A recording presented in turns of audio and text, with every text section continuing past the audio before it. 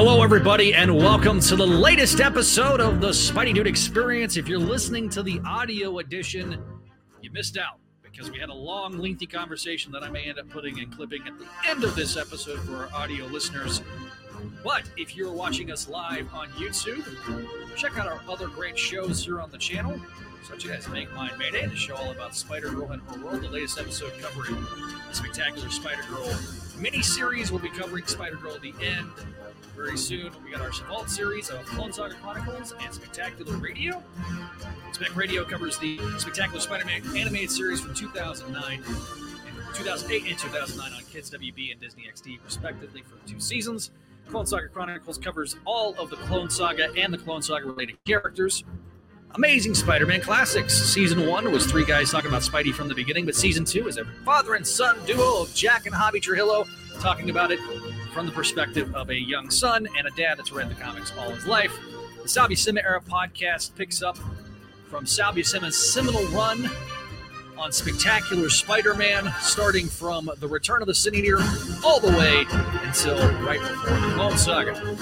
And then we have voices from the Area Gargoyles podcast, the show all about the Gargoyles animated series, where the video version is available live on our Patreon page at patreon.com/SpideyDude. Speaking of Patreon, check out the Patreon first show, Books of X, Neil Writer as the host. And before we get started, we always got to thank our patrons over there. Start with our sensational tier. We got Allison, Cindy, Ed, Georgia, Greg, Janelle, Jessica, Catherine, Kale, Keegar, Laura Howard, Master Drammond, Phoenician, Scott, Vanessa, and Vicky. And then our VIPs, Scott, Sebastian, Vinkman, and Winnipeg Webhead. Thank you guys for your support over on patreon.com/Spideydude Network. And we've got Neil missing in action for those of us that are here. He's going to just be here until Paul gets here. He's going to be operating behind the scenes. Then we have Adam at Enchilada Legs. Hello, Adam. Welcome back to the show. Hello, Zach. It's good to be back. And then finally, the host of Amazing Spider-Man Classics. I just mentioned him a minute ago. He is also the host of a brand new Flash podcast that he'll tell you about shortly. Hello, Javi. Hey there, wall crawlers. I have started my own YouTube channel called The Flash, Up to Speed with Wally West. And he's my favorite Flash and probably my second favorite DC character. And I'm just starting off with issue 1 from 1987 and go until I run out, basically. All right. Well, looking forward to that. I'll put the link in the description after I get done with it. So I try to link everything on. If you're watching us on the Comic Binge YouTube channel, hello and welcome. We got some people watching over there. Last night had a great discussion about the Guardians of the Galaxy Volume 3 film. If you have not watched that stream, go watch it. Link down in the description below for the Comic Binge YouTube channel. Thanks for you guys watching, and thanks for everybody that's subscribed to the channel. We've gained, I was looking, and we've been talking about this a bit internally. We've almost doubled our subscriber count from the first of the year, and that's a large part to the YouTube Shorts and people finding this channel and watching us live. So thank you guys. Thank you guys for your support here on Spideydude Radio Network.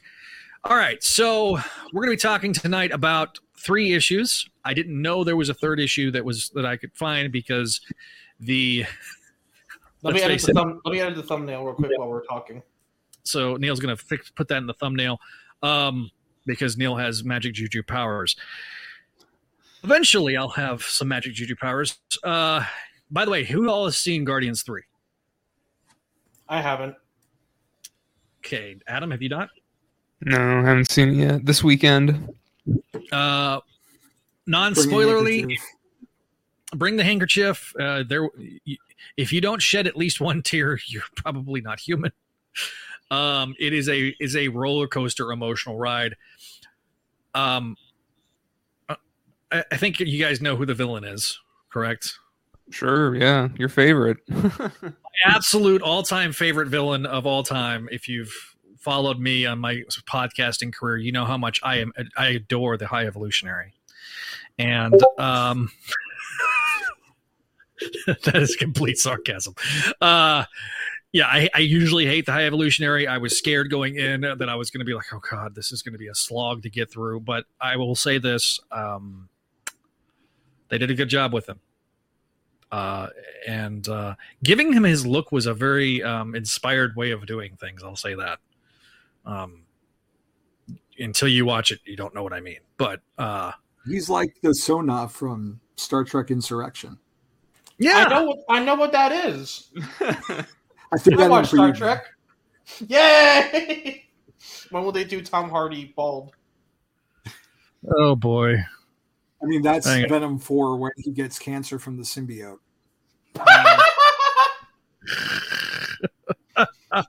Oh my gosh. Can he be British? All of a sudden, he's just British. Neil was like, I understood that reference. Get off the soundboard. Well, if Kelly was watching, she's not now. I'm gonna text her just to let her know. Hey, Zach, use the soundboard. This is my show. She has no control over the soundboard. I acquiesce to her when it comes to the soundboard on Make Mine Bayday, but this is okay. She knows. Like, all right. So, all right. Do we want to do Free Comic Book Day books? Oh, let's bye, get him Kelly. out of the way. Damn.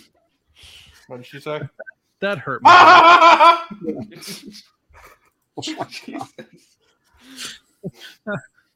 Man, all right. Anyway, so let's talk about the show's over. It's Jover. Hobby, do you want to? I was trying to surprise you. Yeah, will you get will you get a recap while I go sulk over in the corner? Which one? Let's do Gamer Man first. All right, Gamer Man does whatever a PS5 can. So it's called Spider-Man 2, and but it takes place in between the Miles game and this fall's Spider-Man 2. Christos Gage did the script, like he does most things, and he also worked on the game as well. And Id Guara did the art, and of course Rochelle Rosenberg did the coloring. And Neil will comment on that later, I'm sure.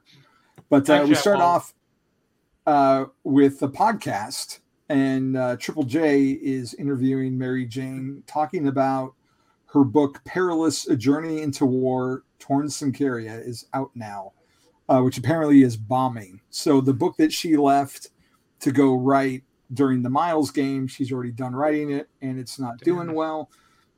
During this interview, her and Jonah are getting a little feisty with each other until the gamer tarantula shows up, crashing through the window, fighting both Spider-Men, which was a cool little bit of continuity that I appreciated, because as the notes say, he showed up in Spider-Geddon 0, which had a Gamer Man cover, and yes. It was Ock. It was Superior Spidey that teamed up with Gamer Man. Yes, which was pretty cool to see how he reacted to this auto.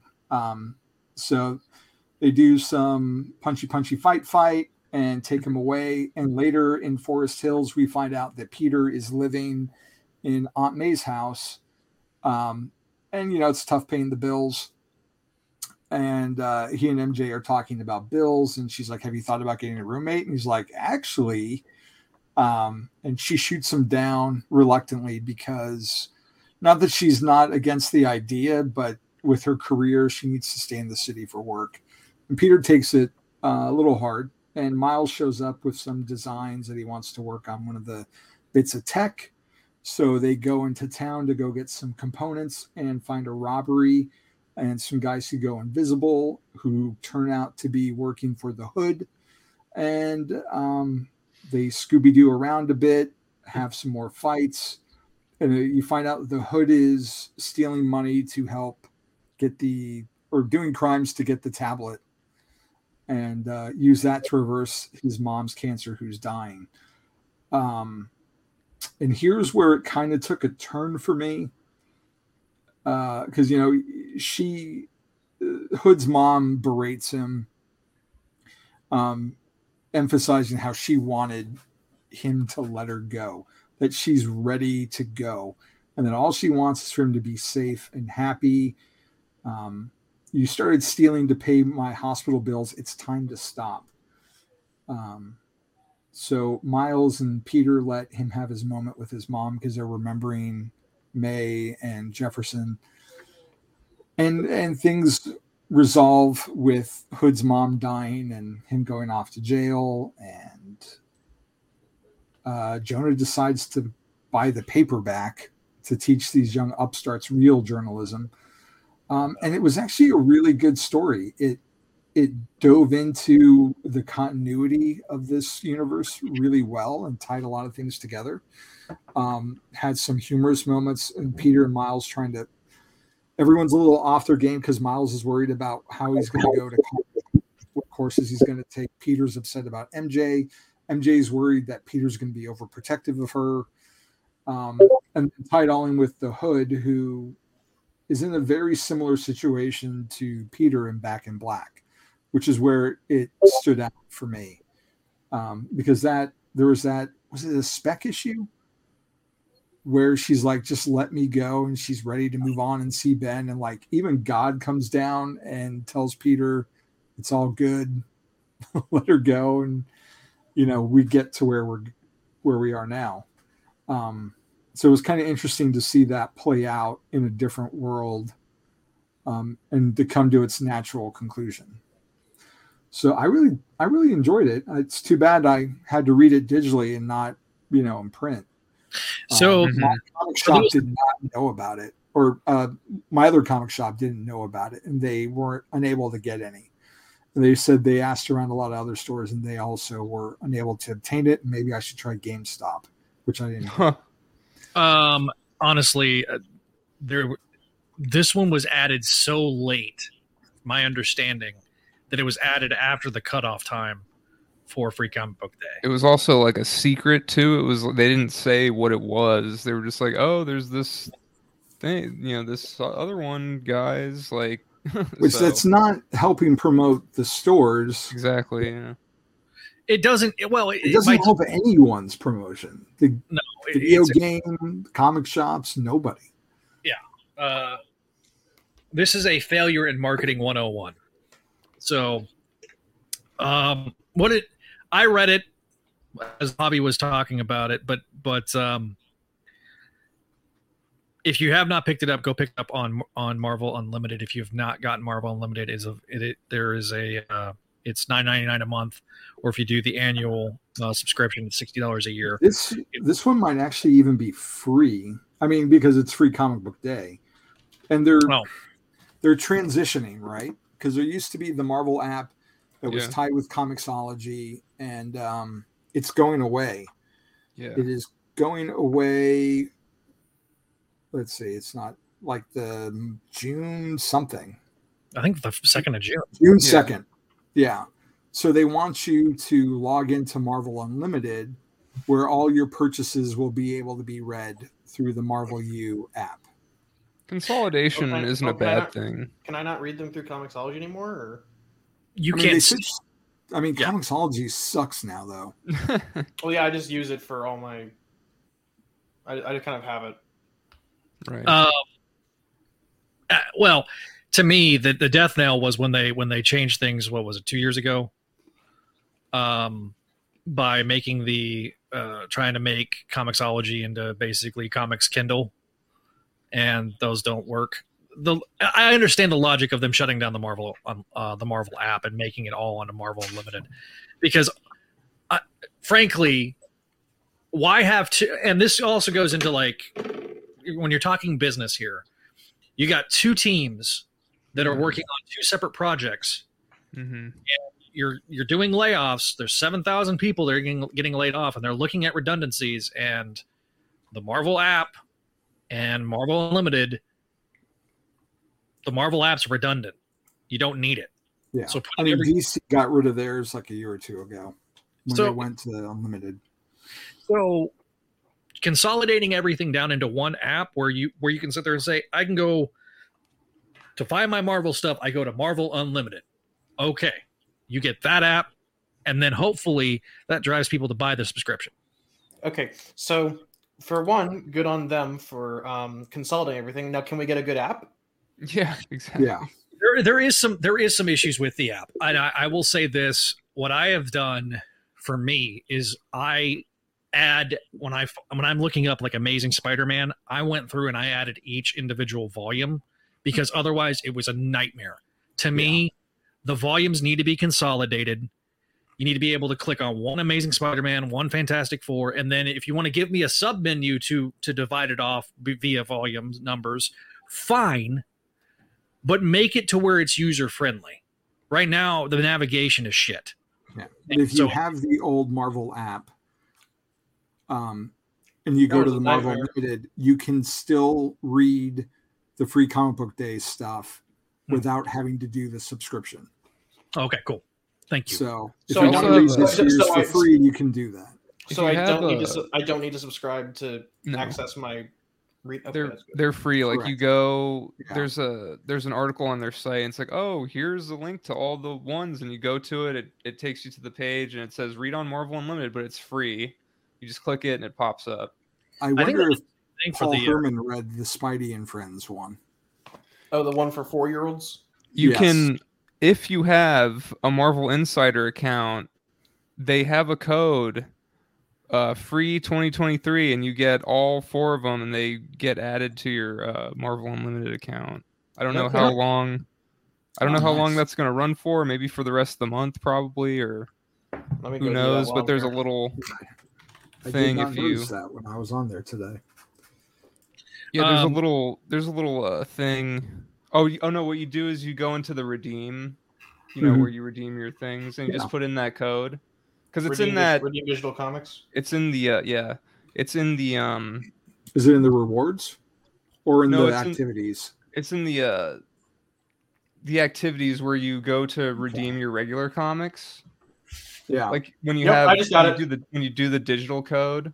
Yeah, if you put free 2023 in there right now, you'll get the 4 added to your account. I can't wait to read the comic for literal babies. Hey, whenever you have children, you will appreciate those type of things. But I don't now. It's there. It's there when you're ready. I want it. Yeah. That was the joke. Because digital's forever. A child in this economy? Well, digital's forever until the servers. Until Marvel loses a license for their own comics. Until the electromagnetic pulse. And I will welcome it. Listen, the tax incentives for having children are nice, just so you know. But don't be divorced and try to do that, because then you get. Never mind. We're getting a little too realistic now. Anyways, let's talk about Spider-Man. It was a good book, and it was at least on par with the other Gamer Man miniseries we've had, if not maybe just a titch above. Yeah, I would agree with that. Artwork's pretty good. I'm looking forward to the game. We'll definitely do it. I think we're going to probably do a trailer reaction video whenever the trailer drops. So hopefully this month. Yep. All right. So we've got, I'll do the other free comic book day rundown real quick. All right. So we got Spider-Man Venom. So previously on Spider-Man, we have had this for the last 5 years, Venom and Spider-Man together in the free comic book day issue. We start with a gorilla wreaking havoc where Peter Parker in his Peter Parker Osborn suit shows up, fights the gorilla as what did you call it? Yeah. Rest in peace. Harambe. That is not, in fact, the gorilla's name. But it got away from me so confused. I had to Google it. That's how out of touch I am. Damn, that was like That's how boomer old man I am. Yeah. Like, what is he talking about? And I had to Google it on Saturday. I'm surprised you don't watch the F1 race, and Neil was like memeing away in our chat thread. Poor Javi, man. And So- now I just confessed on live stream. So anyway, the gorilla attacks Spider-Man, breaks one of his little orbs that he has with the nano spiders, tries to use Bug to subdue the gorilla. My and favorite character, literally Bug, uses he's Bug to throw back! him up in the air and slam him on the ground. And then we find out that this gorilla was released by Kraven the Hunter. And for those that don't know, Chris was trying to ask this question over the weekend as well about this Kraven the Hunter. This is the cloned son of Kraven that emerged as the Sergei Kravinoff. And This is the end of Kraven. Hunter. This is Kraven Kraven 47? 76. Kraven 76. 76. 87.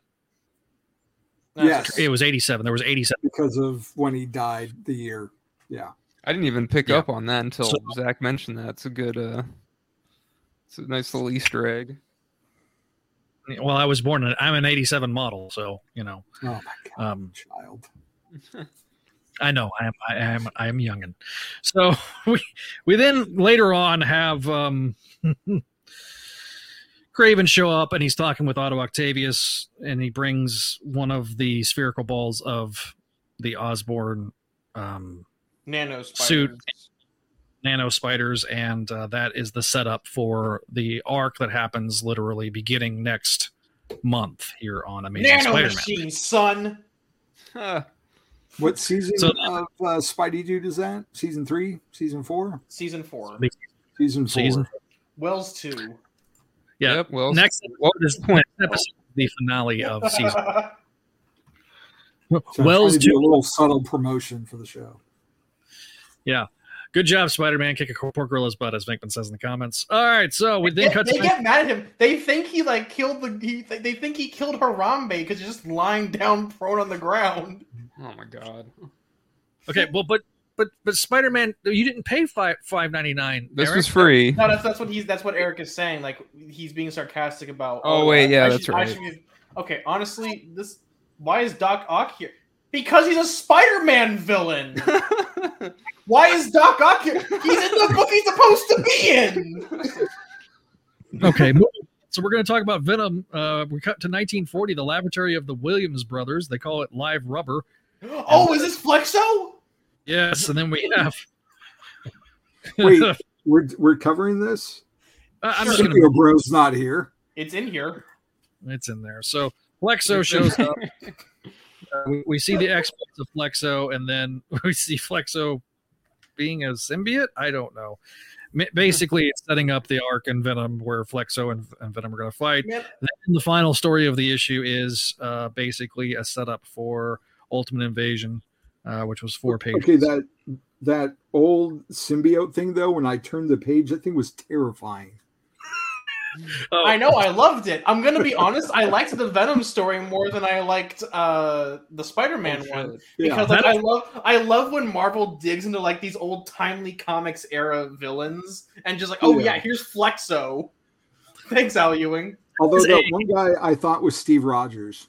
Yeah, Yeah, Kafu kind of draws all men the same. It's kind of his thing. But the last page of that Venom story was pretty awesome. Venom looked really cool. yeah. So Wells was the writer of the first story. Gleason was the artist. So for those of you that are wondering, what is Gleason doing? Gleason was the artist. yeah. He does one story a year. Ewing and Keifu are the artists for the second story, and I think let me look at the credits for the third story. If I recall, Hitch Brian was Hitch, the artist. yeah, Hickman and Hitch are the creative team for the Ultimate Invasion storyline. So basically, Makers shows up and shenanigans occur. He goes, It's "Hey about Miles, time. do you remember the Ultimate Universe? Want to go back?" Like we've only been waiting like 7 years for this story. Oh wait, you're talking about like Miles, not Like I'm I've been thinking in of this the Maker. house for like I think 6. You've been and the in that whole house as long as Miles The has been. whole Secret War thing and Ultimate End was in the last place we lived. So it's been like 6 or 7 years where I've waited to see some kind of resolution for the story. So Also, I'm there's a- low-key excited for it. So there's a letters page that is like piping up all the stuff, going on between. You know what? Basically, I'm kind Nick, of wondering. the Venom editor, back. Hang on, is anyone having trouble with Zach's internet, or is it just me? Just for a It's moment. probably me. Okay, I'm actually kind of interested to see how Hickman weaves Xavier back into the Illuminati, considering that as of now he's on the road. He's not on good terms with the Master Krakoa. So I'm kind of interested to see how Hickman kind of deals with the consequences of his own storyline. What did you I don't know, guys that's all I think got. of the main Spidey story? It's fine. It's just meant to be like a fight scene to hit so Gleason can show off what he can do. Yeah. I thought To the art me, was really good. I enjoy it. It's not worth the hubbub. And used to describe most of the Zelda. So Yeah, it exists. I That should be enjoyed the it for tag. what it was. It felt a little brand new day to me. Like, I don't know. Like I said, I love the Gleason art. I like seeing Peter's eyes through the lenses. That's a nice little touch, yeah. Yeah, and the Donkey Kong thing was like, whatever. That's kind of funny. But I just didn't get Spidey having to use like every gadget in his suit to fight a regular gorilla. Listen, Norman Osborn paid good money for the Predator drone. Let him use it. Well, considering there's like I don't know if he fights them, but I remember there's like a Ditko issue where like some animals escape from the zoo, I think, when he's fighting Doc Ock. So like, I was trying to find that before the show, and I was looking through the Craven ones, and it's not a Craven story. It might happen the circus people. Yeah. The Circus of Crime, maybe. I should look at that one. I don't know if he fights the animals, though. I know that they run amok, and the police are, like, trying to stop them. But anyway, I just remember that. Do we want to get? I don't know if we want to. Do we want to give letter grades to this book? I mean, it's like 10 pages. I basically just skimmed it right now, so the most I can say is the art is good. Art A, story C. It's a B. All right, let's yeah, more or less average it out. All right, so someone gets to explain this issue to me. Okay, so I'm gonna do the rundown for issue 25. There is 2 stories. There's the main story, then there's a backup story. We'll do the main story first, and then we'll do the backup story separate. So why don't we just get the backup story done first and get it out of the way, because it's inconsequential and no, I agree. Doesn't tie into anything, because the bulk of what everyone wants to see is true. Yeah, that's true. And I can get my thoughts of the backup out of the way, because I noticed something interesting that I guess I'm not alone, because a lot of other people seem to agree with yeah. Well, now I'm curious. I'm going to watch just to hear what Adam says. All right, so we'll start with the backup story then. So it's called Welcome to Omaha, Spider-Man. And if you've never been to Omaha, Nebraska, I got stories. Is there anything out there? Jack diddly shit. Oh, not in this story. I was just joking. I didn't think you'd actually respond that way. Actually, it's a good sized city. Don't let me not get it twisted. It's a good sized little city. It's one of the bigger cities in Nebraska. There's only about 3 in the whole state. So it's also very, very close to Iowa. And if you're not careful, if you make a wrong turn at the airport, you will end up in Iowa, as I did when I was working in Nebraska. I go over the bridge and I'm like, oh, this is different. And then I'm like, it says, welcome to Iowa. And I'm like, I am in the wrong spot. So then I can say I stepped foot in, or I drove into Iowa and then turned subsequently back around. So we opened the issue with Peter and Black Cat going to a wedding. Oh, they're that serious now. Ooh. Yeah, so I'm not gonna lie, I thought that was Aunt May at first. With the way she has the messy bun. Until she said Spider, I was like, oh, he's with Aunt May, okay. Oh man, their relationship has gone some weird places. I mean, it's read pretty like, I don't know. They've drawn Aunt May young before. Yeah, so I mean, they both look pretty haggard throughout this whole story. They're just like me, for real. Rainbow Rowell Raul. It's Raul. She's the She-Hulk writer right now. A Okay, very good so- one, I might add. She's the writer. The artist is Alvaro Lopez. Color artist is Andrew Crossley, and Joe Caramanga I have nothing to say about the colors. is the letterer. So they're in the Omaha airport. We kind of talk about how Peter secretly likes weddings, and that It's not a dig. no, it's not big. No. It's not a dig. So apparently she's like, "Hey, Spider, you should probably get out of New York." And Peter's like, I get out of New York. I go to space sometimes," which I thought was kind of legitimately funny. So Peter's like, "I thought we were going to a city. Where's the city? Bro, you went to the suburbs in Jersey. I don't." Yeah, anyway, but He's hung out with Miss Marvel. so apparently Deadpool had a wedding video and that Peter cried in watching it. So she gives a kiss on the cheek, and then they go to the actual wedding ceremony. Peter's like, "Those weren't tears. The air was just extremely dry." Which, no, that's not how that's not how Nebraska is. So, Black Cat says she's gonna go powder her nose, and then somebody steals the gifts, and a thief runs off stealing a giant ass present, and Peter's like, "Well, I'm gonna go chase down this stupid present." So, as the app reader that I'm utilizing is not working. All right, so Flexo did something to you. Flexo did something to me. So Peter tries to swing and realize that it's not going to go well because there's not a whole lot of buildings to swing from. So it's a repeat. It's a repeat of Kane learning the hard way how to swing in Houston. I understood that reference, and so Well, at least you didn't use the soundboard. Because that would have required me clicking a few different clicks because I have one page of certain stuff. Anyway, so Peter uses various vehicles to get to the SUV that has all the presents. Turns out this person stole a bunch of different gifts, and Peter eventually is trying to run back, realizes that he's in a cornfield in the middle of Omaha, and doesn't get back until after the wedding was done and over with. Felicia apparently danced the night away, and Peter, looking all disheveled and haggard, was like, believe it or not, I had to stop a thief. And apparently Peter's like, "Hey, you want to go do some stargazing since it's the end of the wedding and there's no more songs left?" And they, I guess, go dance under the stars, and that's the end of the story. The end. Okay. What do you guys think of this story? I thought it was a nice, amusing, cute Peter and Mary Jane story that has Black Cat in it for some reason. Well done.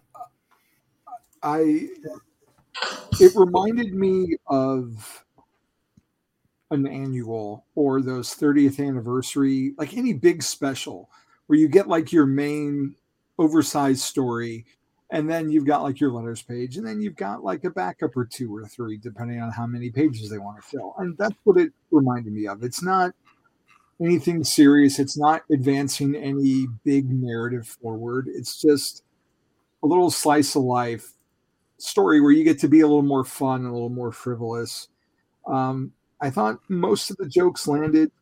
The art overall was pretty decent. Like I said, they looked a little haggard at times, and part of that's the point.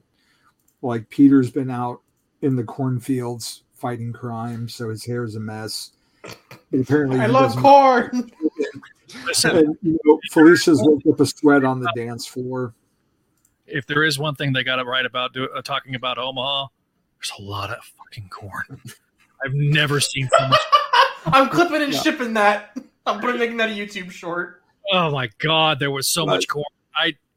And half of it wasn't even like they were letting it just like sit there and get all freaking crappy on the vine. And then I found out, that's for ethanol, because they really want you to use ethanol in your vehicles up there. Like, really want you to use it in the vehicles. I mean, it's a little reminiscent of like some other stories, but I don't know. I enjoyed it. It wasn't the worst thing I've ever read. It's cutesy, from what I've Yeah. seen. Yeah, I would agree with that. I think Adam has a very valid observation, though. This feels like maybe like, I don't know, late 80s when they just got married or something. Like this could have been like, this could take place like when Peter and Mary Jane were just married, or like any time when they were married, or Yeah. even just together. It just feels kind of like, it feels like it's from that era to me. It feels like this is more Mary Jane than Black Cat, kind of. Yeah, I did- take I did out wa- I the did wanna- I thief did- joke, and it could have been Mary Jane. Hell, you could have even kept that in. Yeah. Yeah. You could have adapted the joke to where it's talking about Felicia anyway, like with even she's not there. So, this is a very inoffensive story. It's not great. It's not like, oh my god, this is a great backup, because there's some times where a backup is better than the main story. In this case, you could probably argue it is better than the main story, but it's not one that just like blows my socks off. It's not J.M. DeMatteis, telling the story of Aunt May coming to grips with her fear of Spider-Man. Right, yeah. Yeah, I would agree with that. From what Definitely. I can tell, it doesn't need to be that. It just needs to be like, here's the 25th issue, have a backup, I guess. Yes. Yeah.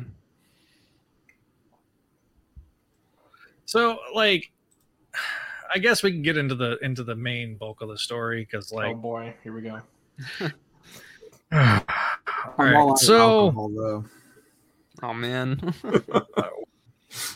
all right. So I'm going to give you a brief. I'm going to use their description, their recap description page, to give you a recap of what's been going on, because, like, it doesn't. Previously on Spider-Man. I already did it. No, Christopher Daniel Barnes is better than you. This is literally just the good. This is literally just the good place where it's like, no, you're not getting it. My thing is different, so shut up. Neil, you're no Greg Brady. All right. So a mad mathematician named Benjamin Rabin trapped Peter and Mary Jane in an alternate dimension. When MJ chose to save Peter rather than herself, Peter knew time was of the essence to save her. Unable to take the time to explain himself, Spider-Man was forced to work with the one person who would help him. No questions asked.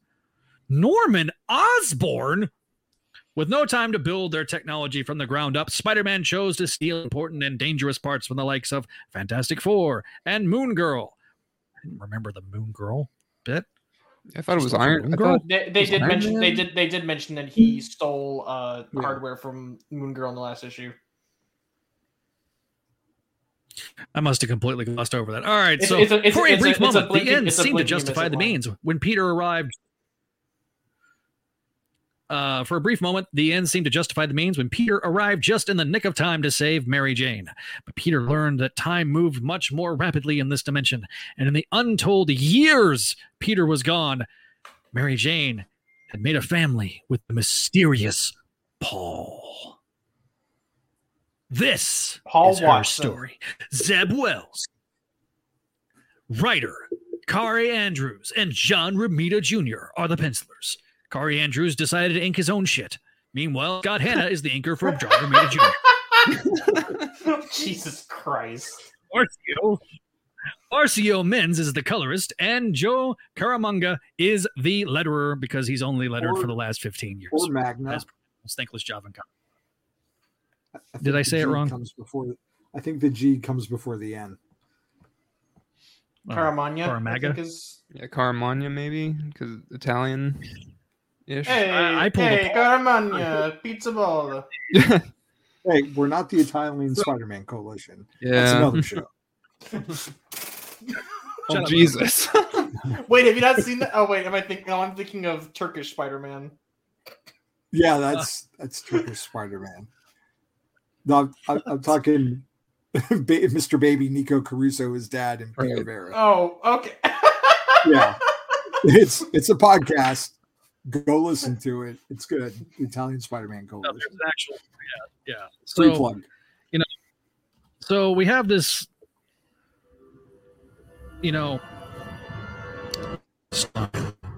that goes off Honestly, we're getting the perspective. We pick up shortly after with Kari Andrews on art, showing you what happened when Peter, and Mary Jane separated the Mayan god from, into existence. Apparently, Dr. Rabin, Peter takes off. Dr. Rabin, realized that Way Up is dead. He's very upset. One day later, Paul is like, we need to run, we need to move. Freaking Mary Jane slaps him in the next week, and probably one of the most memeable panels that move over, Batman and Robin. My boyfriend is dead. I've already seen it. So Paul, picks up his glasses off the ground, says he's going to, have to patch that hole, and they're going to get some glyphs. So a month later, they start working on the prototype of the jackpot thing that Mary Jane debuted during the Black Cat jackpot miniseries that that didn't make any sense to what was going on to Dark Web. 3 months later, we got Mary Jane doing her best G.I. Jane Rambo Ed impression with the way she's dressed and everything. I got more Billy Soul Sarah Connor? than I did out of. Yeah, that may be. Yeah, she's the redhead Sarah Connor. A week after that, the way they do these framing devices. So we have, 1 day later, 1 month later, 3 months later, 1 week later. What? I am assuming it is It is 1 month after the previous time point. So yeah, it is. So basically, Rabin and Paul and Mary Jane are basically, using the big guns, Sarah Connor style, in this dystopian future to fight off Rabin. Literally, at Paul's case, there's that scene where he's giving her the device, and he's like, Clark Kent, just ginormous. He's juiced. Swole. He's no wonder MJ left Peter for him. Like that dude is jacked.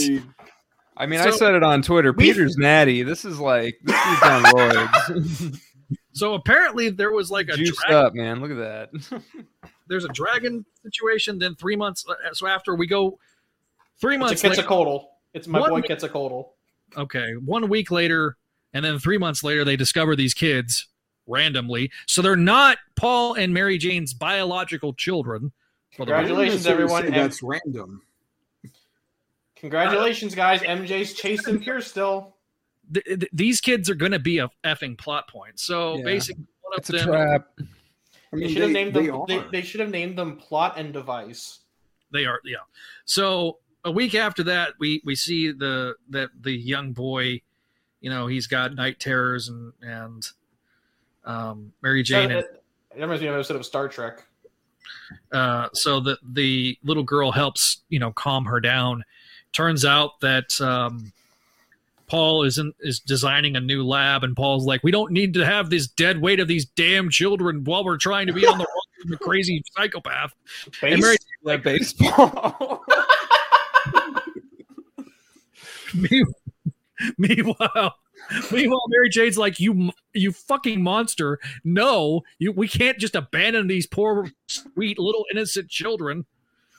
And Paul's like, well, no, I guess not. There's going to be so much fodder for the Paul Twitter account from this one issue. To be fair, he does a good job backpedaling. He goes, oh, I didn't actually mean it. It was just a joke. Just a prank, bro. He basically is like, just kidding. So we a month after that, we kind of get the little boy finally letting Mary Jane hug him. And then 3 months after that, we have Clark Kent Paul, with his damn stupid ass freaking man bun, which don't get me started on man buns. I freaking hate them. Okay. Anyways, we have Mary Jane, who suddenly looks like she needs to eat a sandwich with this damn Dude, they were eating baby food a month ago.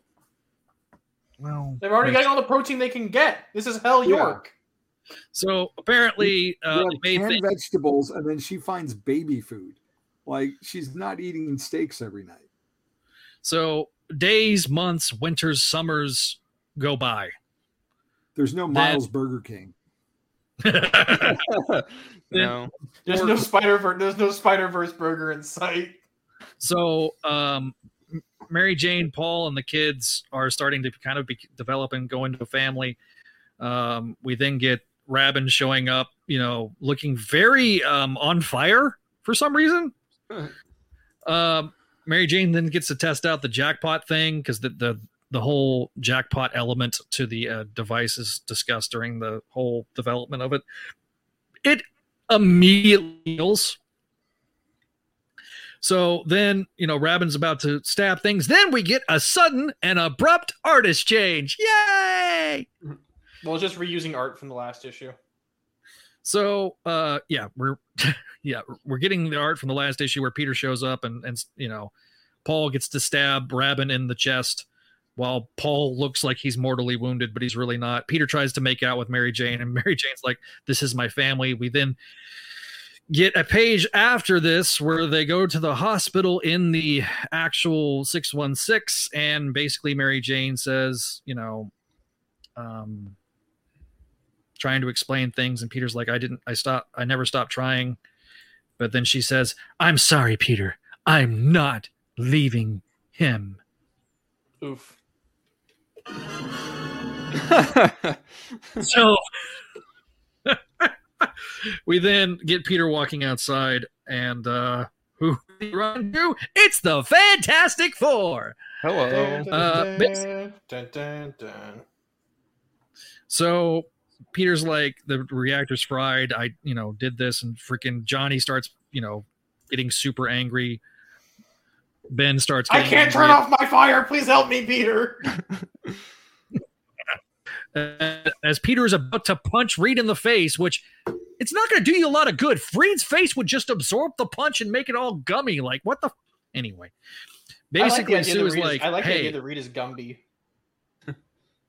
yeah, I mean, Reed is kind of like he's elongated, man." No, that's someone else. So, being the voice of reason, saying, "Why don't we sit there and stop with the obligatory punching?" And what is this, a 90s crossover comic? Peter's like, "I want somebody to punch me today." He's like severely depressed, and then that's when Captain America shows up and is basically like telling him that's enough. Apparently, in the interim, Mary Jane talked to freaking Captain America. Mary Jane did the thing that Peter should have done from the beginning. And that was a really good self-censoring. Good work, Zach. I can do it every once in a while. So basically, Peter's like, "I wasn't fast enough," and Cap understands. He's like, "Look, we're leaving," and Johnny's like, "After what we're gonna do to him?" So Peter, Captain America's like, "Dude, however long it's gonna take him to get himself back to where he was as a hero, we got to give him that space." Which, what, fair. So then we have Peter Parker, sad and lonely, on his knees. We then, have the last 2 pages of the issue where Rabin is going, I'm going to quote it. "To find a new way, what must be proved? There is a price, of course, the weight of which may crush you. There is screaming and violence." We get the flashback of Peter punching Paul in the face. No, it was the other way around. We need to talk about that. The rending of cloth and flesh, and then the silence of acceptance. Why is he the Green Goblin? I don't know. "I have traveled the Black Road and returned with this wisdom. It was I who failed way up. It was the symbol of the ceremony's failure. To complete it, I had to die. And now the power of the Grey Way Up infuses me, begging to be a god once more. I have only him to claim it with sacrifice. The ceremony must be finished. Avenge me! Must die." To be continued. Dun-dun-dun. All right. That was pretty good. We got 25 comments. Holy crap. From the time to Kelly, "Dear God." Zach, "Image froze for a soundboard. It's a sign." Oh boy. "Why did you have to bring up jackpot?" Paul's got some gains. Good call. Neil, plot and device. Question: how those kids survive this post? Well, we're going to find that probably out to next month or later on this month. Yeah, the kids are not only fake; they're probably gas clones, but kind of created by their own. I hate Paul. He's a terrible character. There's nothing wrong with Paul. Zach's just mad because he doesn't have enough hair to pull off. Damn. Holy shit. Paul No Johnson used his own magic to whip.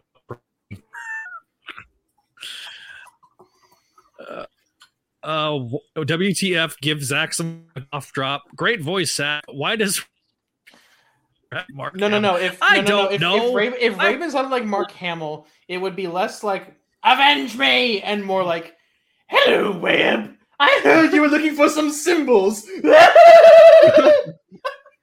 Oh my god. All right, so where's Paul? Speaking of Paul, where is he at? Where's our Paul? He's coming soon. All right, so Javi, give us your thoughts on this on the main story. Oh God, why won't start first? Where to begin? I really liked Carrie Carre, however you pronounce the name. It's Carrie Andrews. KA's art. Like I've seen him before. Like he did Amazing Fantasy and what's the Dark Knight? Was god awful. I'm surprised it turned around. Rain. He did Rain. Rain. Yeah. No, I didn't finish the mini, but I really liked his art here. And the style that he brought. It was kind of like an indie comic. It had a lot of energy to it, and I like that we had that transition when Peter shows up to the JR stuff. I didn't hate this issue.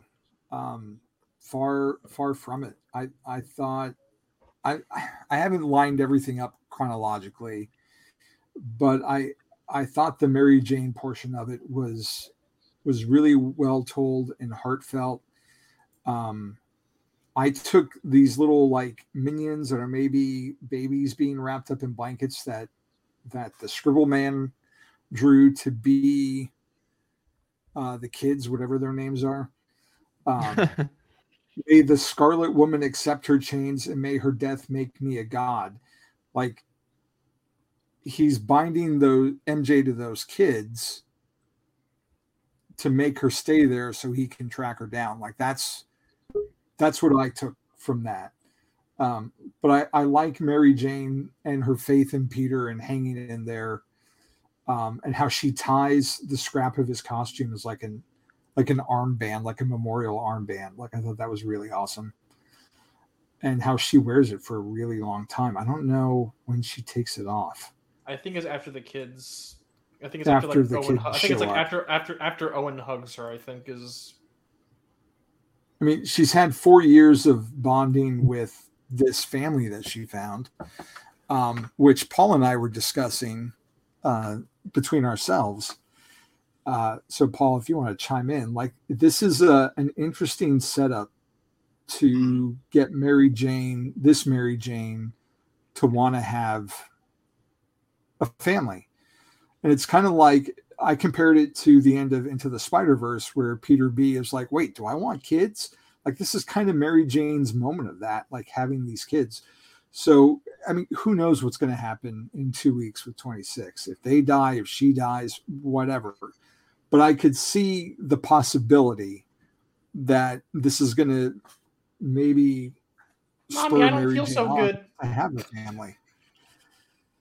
So, yeah, I get people being upset that she's found someone else, and we can go into what. But I mean, look at him! Look at how yoked he is. I mean, dude, the dude is like 90s Clark Kent with a beard, without a doubt. It's not the same Paul that we're used to. He has a man bun too. What the hell is that? You go to the JR. Yeah, like, oh my god, not you two. They're trying to make Paul happen. Stop trying to make Paul happen. No, I want him to happen. He's perfect. No, man. I'm telling buns, you, man. No man buns. Yeah. I did not like Peter fighting the FF. I have to disagree with Paul. The FF and Cap in last issue. Like I don't obviously, feel it has that works. was. I don't feel like that was motivated. I get Peter fighting them for the right reasons, but I don't. Knowing them like he does, I feel like Peter would have talked first because that would be quicker than trying to fight Captain freaking America. But I get where he's at in this issue to where he's trying to fight the Fantastic Four to get this rage out because he's fought so hard to save Mary Jane and now he's lost her because he was too late. Like I buy him fighting the FF in this issue. I didn't last time. Interesting.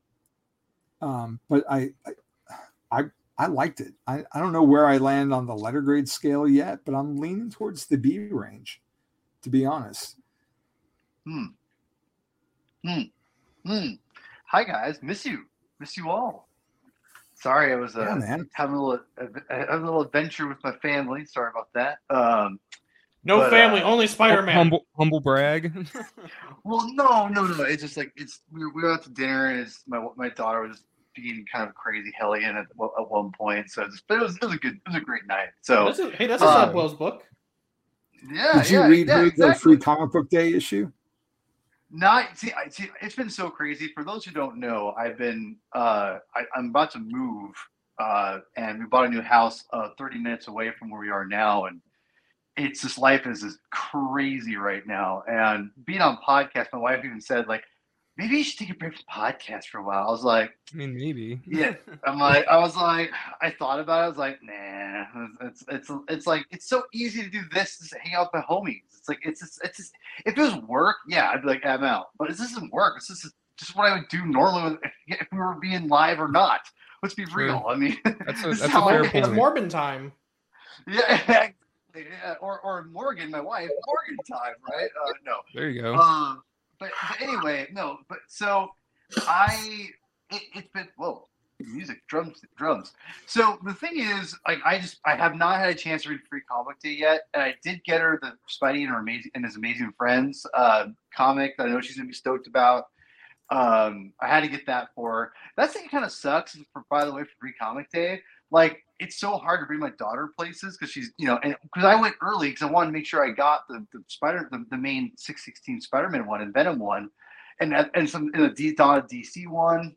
And when I went to the first place, which is basically going to be my new comic book store going forward in a few weeks, I went there and there were only 3. I'm like, only 3? Damn. I'm like, dude. And then I went to another place with my homie Chris Clow, my comic binge co-host, and the other place like, oh, you have 5. I'm like, what the hell? What is this? I'm like this is. I went to 2 places because I wanted to make sure I got my daughter's stuff too. It wasn't just for my own grubby hands to be like, oh, give me all these comics. It's like I actually have a kid, but it's just hard to like haul a 3-year-old around and then want to wait in line with a bunch of like dirty old guys who are like key issues. Give me the comic for 4-year-olds. Give me the Spidey and His Amazing Friends comic. Yeah. This is the first appearance of Tracy in the comic book right now. I mean, like that's what it's like, though. That's what drives people away from comic books. These people are like key issues. I was like, no, get the hell away. Just read a damn comic. Listen, listen. I'm gonna say it right now. I have no problem. Take a shower. I have no problem people collecting comics and key issues. That's a pivotal part of the industry, and I get it. I like it. But the problem is that it's been overrun by the people who drive key issues and too long. But I digress. So that's a long-winded way of saying I have not read the Free Comic Day issue yet. I had to basically go ahead. It's an okay issue, and it's fine that you haven't read it yet. It's like it's just a little, you don't miss a whole lot. Yeah, I mean art's that's kind of like that's kind of like how they all have been for the most part. Except for I would say the Big Time or the One More Day. Is it Big Time or not Big Time? What was it? Which one was it? Day Shift. In 2011 or 2010? The brand new. It's the brand new day. The first brand new day one or something. Yeah. I missed that one. I got the director's cut eventually, but yeah, that one with Dan Slott or Big Wheel or not Big Wheel. What's the hell his name? Overdrive. Hard Drive. Well, Hard Drive's a better name probably. But no, but I think they've been pretty fun. They were pretty fine for the most part. I always enjoy them. They're not like crazy or anything. That's probably one of the more important ones, I'd say, to be honest, because it really sets up that single Peter Parker a little bit. But yeah, so I did manage to squeeze in issue 25 today. I happen to have a little extra time on my lunch break. I usually like to exercise, but I got a little exercise in before, so I'm like, oh, I guess I can squeeze issue 25 in before they hit the hit the Freudian slip. Freudian slip. I hooked on the Spideydude experience, and so anyway, and so yeah, I read the issue, and for those who don't remember, as Javi was saying, I like the last couple issues.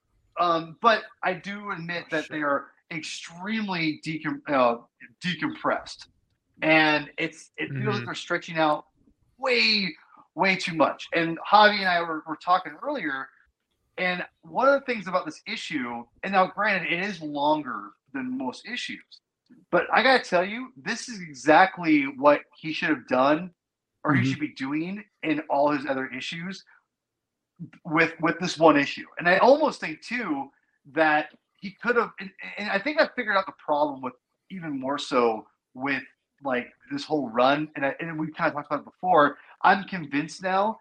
I actually like everything he's given us, to be quite honest. I think Zeb has a really interesting story he's telling.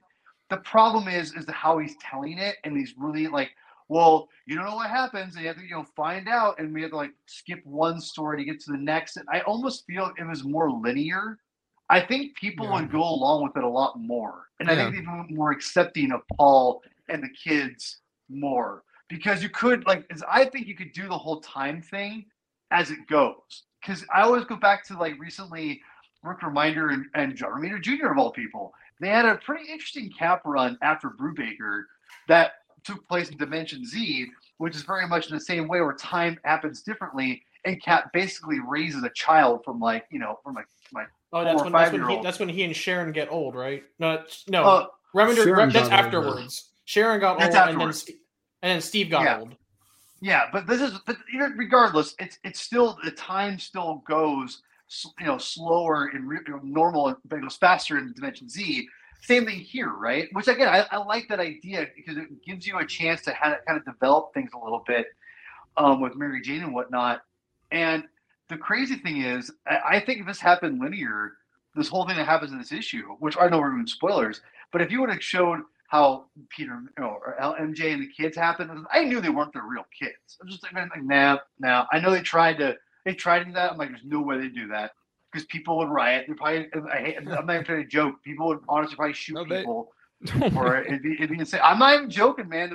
If they're like this for something like this ridiculous, imagine if it's happened linear wise. Oh my god, or linear and that they end up having like her own birth kids with this guy. Like people would go crazy. Oh no, yeah, that's why it's like. I mean, they were because that's what they assumed. Yeah, sorry, Adam. I was hoping. It's okay, Javi. I was just. What do I want to say? I mean, yeah, people were already acting insane about it. Like, if it actually happened, that's why I was hoping Marvel wouldn't do it, but who knows? I think they like the clickbait. So. Well, of course. I mean, listen, people who get upset about how comics do clickbait or quote unquote like do event or what's the word? Stunt selling, stories, events. Yeah. Guess what? Welcome to mainstream Marvel, and superhero comic books. Can I offer a marketer's perspective on this? Yes, of course. So as someone who only reads the comic through screenshots on Twitter people send me, which unfortunately is a very large amount of screenshots, I'm going to tell you. I think this stems from the old Brave Word outrage cell stuff that they used to justify Hydra Cap back in 2016. Now, granted, I don't think it's a sustainable method. In fact, I think it's actually causing more harm than good the more they use it. It's kind of like using drugs. It's kind of cool the first time, but then it ruins you later on. Actually, I think you're the Spideydude experience does not condone drug usage. I never said it was a good thing. I'm just saying. Speed kills, guys. All right, but It's a diminishing returns thing. Zach's muted. It took away his soundboard privileges, so he's muted. But in terms of the audience, I have to unmute him manually on my end. Sorry, Zach. Okay, you're unmuted now. I'd muted myself on the soundboard so that way I wouldn't interrupt people, and I was trying to not be rude. Okay, I'm sorry. But anyways, here's a little thing I want to hear. Yeah, go ahead. You know what, you're good, Neil. Go ahead. Sorry. On the marketer to purchaser pipeline, outrage is half of the equation. You might not translate that to sales, but on a return on investment, typically if you get the audience engaged, which this issue pissed a lot of people off when it was announced. Not necessarily in terms of its content, but that's a different story entirely. But yes, they got their initial return on investment. In my opinion, unfortunately, I don't think this deserved either the marketing or the reception that it got once it was released. But from a marketing perspective, once they got the initial return on investment, they could close their portfolios and say, okay, let's move on to the next issue. So in that regard, the outrage does sell, but in my opinion, it is not entirely a sustainable method of advertising a product. No, I think you're onto something there. I think the problem is you're on to the fact that, yes, it does work here or there. And right now, Marvel's getting by on this a little bit with Spider-Man. And because but here's a problem, though. There's so much controversy around this that people, and it feels like for a while, Spider-Man and Mary Jane, that whole thing was kind of died down because it had been so long since they were together. And I know Dan Slott is a polarizing, writer and figure on social media. But either way, I never saw this much this much like outcry for like people getting this upset about Spider-Man comics in a long time. Maybe since maybe since One More Day. It feels like because we've had the MCU films, you had Into the Spider-Verse, and now Across the Spider-Verse, you've really established that Spider-Man and Mary Jane are together. And then when Nick Spencer came on and brought them back together, it was like it's almost like now Marvel has no choice. You all have heard me from the get-go. They're getting back together. Like they're gonna get married. I fully believe this.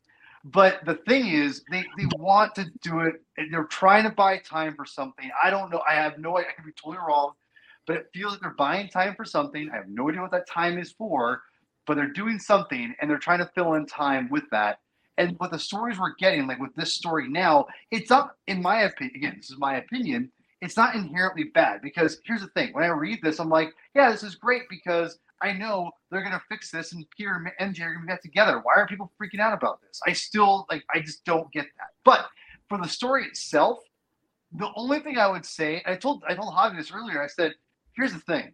It's bold what they're doing with Mary Jane, because we talked about like how Mary Jane's this party girl who was created in the 60s and was just a model, and what now she's in a multi-dimension, like shooting machine guns. Like that is she's Sarah Connor / Billy Soul. She really is, exactly. So that's a danger to put her in this kind of thing. But I gotta tell you, it for some reason works for me. It just does, and I think it's because I know inherently like Mary Jane is not that person, but also Mary Jane is a fighter and a survivor, and that's one of the biggest strengths of her character. I think that's what they're doing. They're going to like the nth degree with this. But I think that's what they're showing you, is that she's resilient, and like how you make a great point. Like when you're with someone, but pretty much like you're raising children for 4 years, and you don't, and like time is escaping. Like of course you're gonna like grow attached and love that person. It's just, especially if you connect, you don't hate each other. You know, like no, you can't. MJ has to stay pure for Peter. Yeah, and that's the thing is like I don't like. I think they did that in my opinion. Going back to what I talked about earlier about how this actually felt the opposite. It was more compressing a lot of information all at once, and it was great. And that's what I thought about. If this happened linear-wise, that whole decompression thing we complained about earlier, everyone, I almost feel like you could evaporate that by going back and forth between MJ and Dimension into Peter in real time. It would actually flow a lot better, in my opinion. Probably if they were like backups to a main story. Yeah, without the inner conflict, like a couple pages per, and then a couple pages per MJ, and then like Peter gets 5 pages, and something like that. Like I don't know if the backup would work necessarily, but I think interplaced between other pages, like just like how a normal ensemble book would be. So it reminds me of like what they did with what you're kind of suggesting, and maybe I'm on the same wavelength here, is kind of what like they did with Mayday with like the data pages, where they would have like the main story and then they would have a page that was devoted to like a character or whatever. Maybe do that as a backup and build this story out over the year, because it was so tonally inconsistent by doing what he did, which was, I have a plot, but I haven't figured out how to tell it yet. Afterwards. And it goes back to one of my big gripes about this run, was that he had a plot and he kind of had it, there was other stories he wanted to tell first. I get that. But had this story been the opening story of this run, I think the mystery box element and the mystery box complaint wouldn't have existed. And if you did what you guys are suggesting, which is devoting a couple of pages per issue over 24 issues, and then when we get to this point here, then you kind of have this full story, and then you get to the resolution, because we already knew that MJ, the stakes of this part, right? We already knew that MJ, Paul, and these random ass kids, which is their names to me now, they're just known as random ass kids. No, we're calling the them RAKs. We're calling them plot and device. Oh, that's right. We came up with the phrase plot and device before you got on, Paul. Wow. That's their names now, plot and device. So we got plot and device here. Device Watson. So these random ass kids. Instead of LMDs, well done, Adam. Well done. Pizza time. He comes up big. He comes up big. So again, look, after the disaster that was the ending to Beyond. Don't say disaster. Don't say disaster. That's your opinion. That is. I'm sorry. That's your opinion. Your opinion, man. Yeah, exactly. Don't even say. Don't act like I'm not getting involved in this. Don't act like this is like a foregone conclusion that everyone thinks that this is a disaster, because everybody I've talked to that is a Ben Reilly fan, but you, Paul. Yeah, that's all you talk to is Ben Reilly fans. Jesus and Christ. Me. That's all I talk to is Ben Reilly fans. I know exactly. I am the torch bearer for Ben. 5 of you. Enough said. Right, Neil nopes out of there because he knows I'm going to get. How about this? How about a better way to say it would be following the much controversial ending of Beyond? Yes. Okay. That's just like a politically correct way of saying that it was a disaster. Okay. But it wasn't. It wasn't. You're paying homage to both the people who don't like it and the people who do like it. Okay, so devil's advocate version of it. Yes, I did not like the end because I didn't like the ending of Beyond, and then Dark Web was just like, eh. Dark Web was bad. Dark Web was just straight up bad. Dark Web was Zeb Wells Holy trying to. Shit, they agreed on something. Dark Web was a Hellions plot that was tied up in a Spider-Man book because reasons. Well, okay, there was one good thing. We got Rec Rap. Oh yeah, I love it, dude. I don't care. I don't care what anyone says. I love that silly, dumb, jerky concept. Oh god, I pissed Zach off. No, straight up, I like it too. Javi, go ahead. I'm sorry. I was going to say I'm sending Adam a Rec Rap Marvel Legend when one gets released, because it's coming. Oh, it's going to be the Build-A-Figure. Probably. Dude, oh God! I guarantee you, it's a Build-A-Figure. It's going to be it's going to be a Build-A-Figure. Like there's a few like when they finally do another Build-A-Figure wave that's not MCU. So I feel like the next Build-A-Figure wave is going to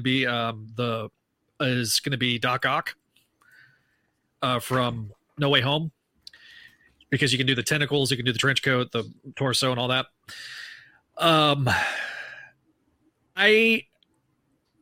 or maybe even the Green Goblin's glider. No, I want a bug figure.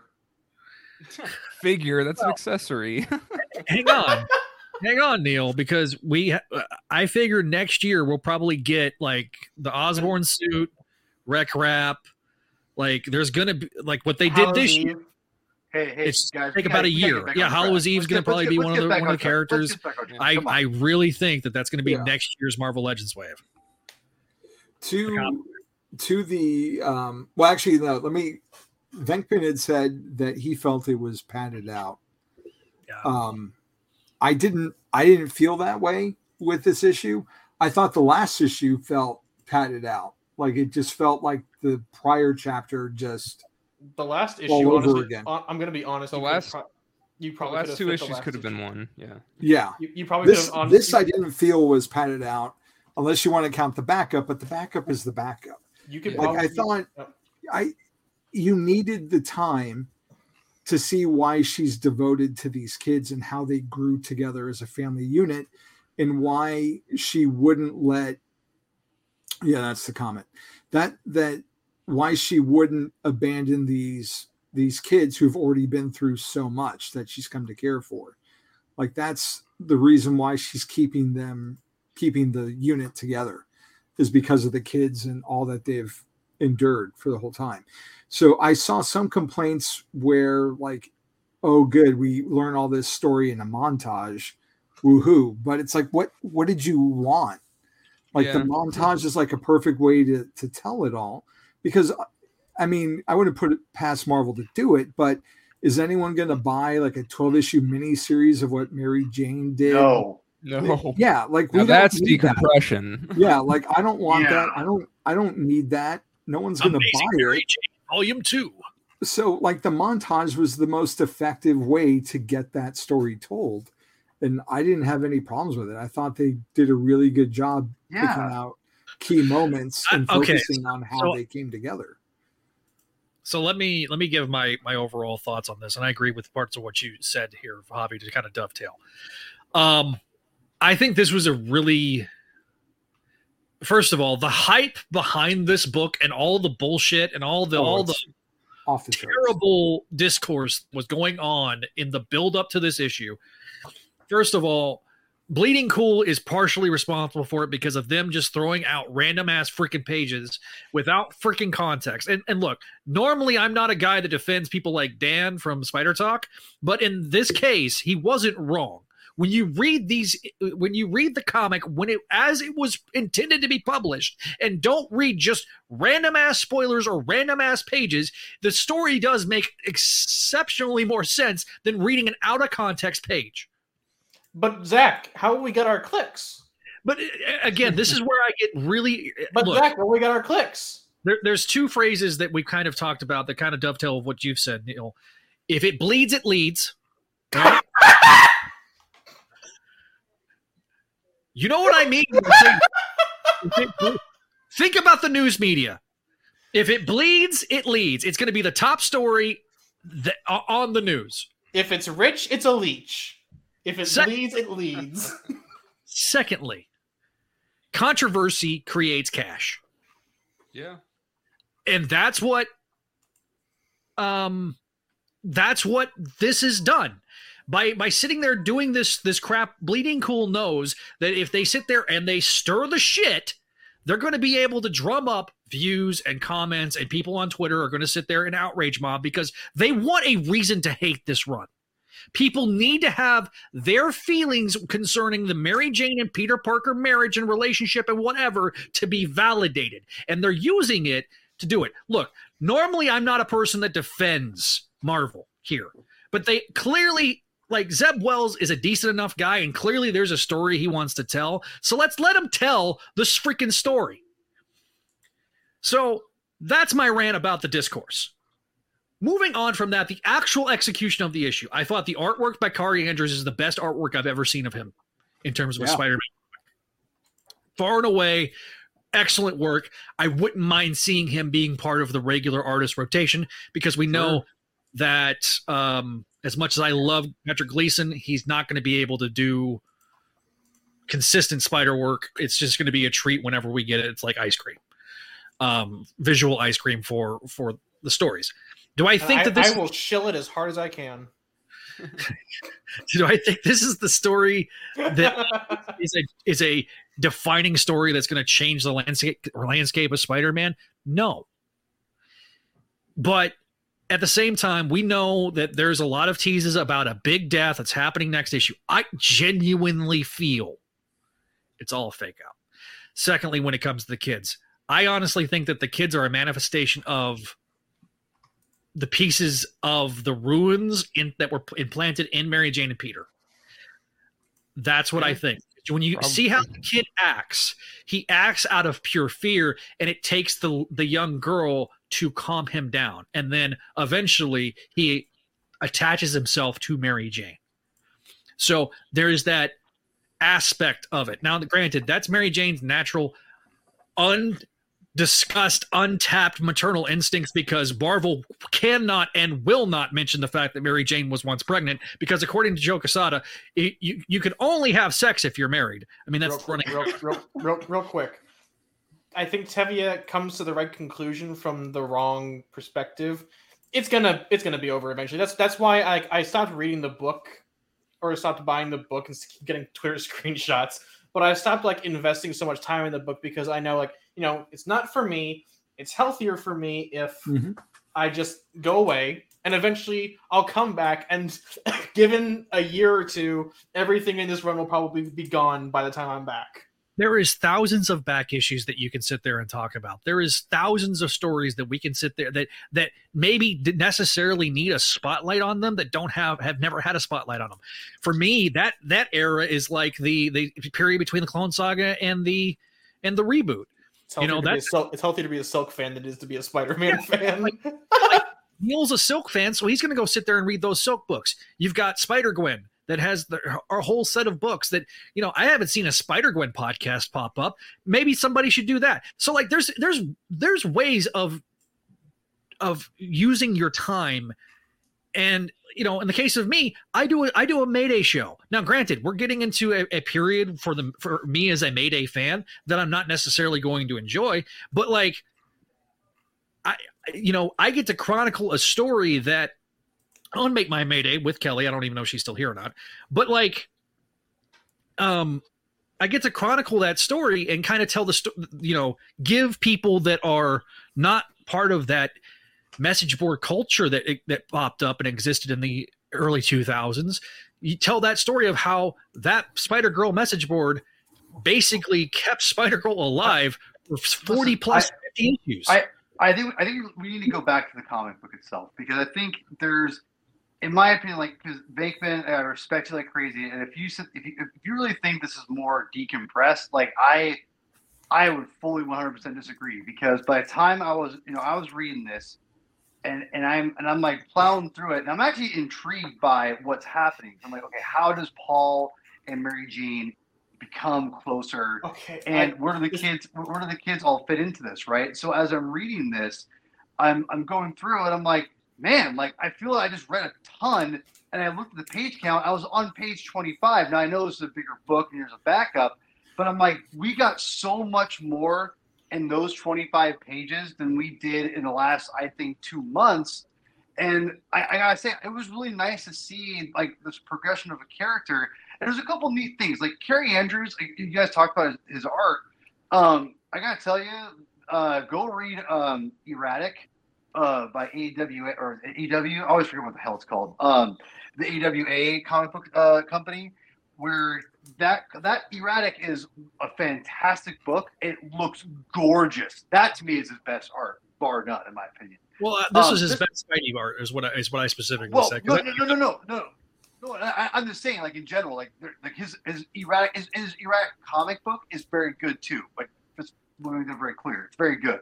But this art is still really good. I like the fact we got the development of Paul and MJ, and then John Romita Jr. came in with Spider-Man showing up. I love that little kind of change and shift of time. Carrie Andrews is doing the past, and then once Spider-Man comes in, it catches up, and it's back to what John Romita Jr. does best, which is drawing a kick-ass Spider-Man and Peter Parker. I just feel that the kids represent, like Javi already mentioned it. It represents, I think, the maternal aspect of Mary Jane that Marvel wants to try to implementing. Excuse me, to the base, to like the more casual or the readers who are reading now, because like it or not, Zach, and this is not too much talk down to you by any means, but like people don't remember the pregnancy. They don't know issue Spider-Man 75 as well as we all do. They don't remember that, and I think that you can't. The problem with today, and I think I find myself in the middle, because I'm like a lot of us here.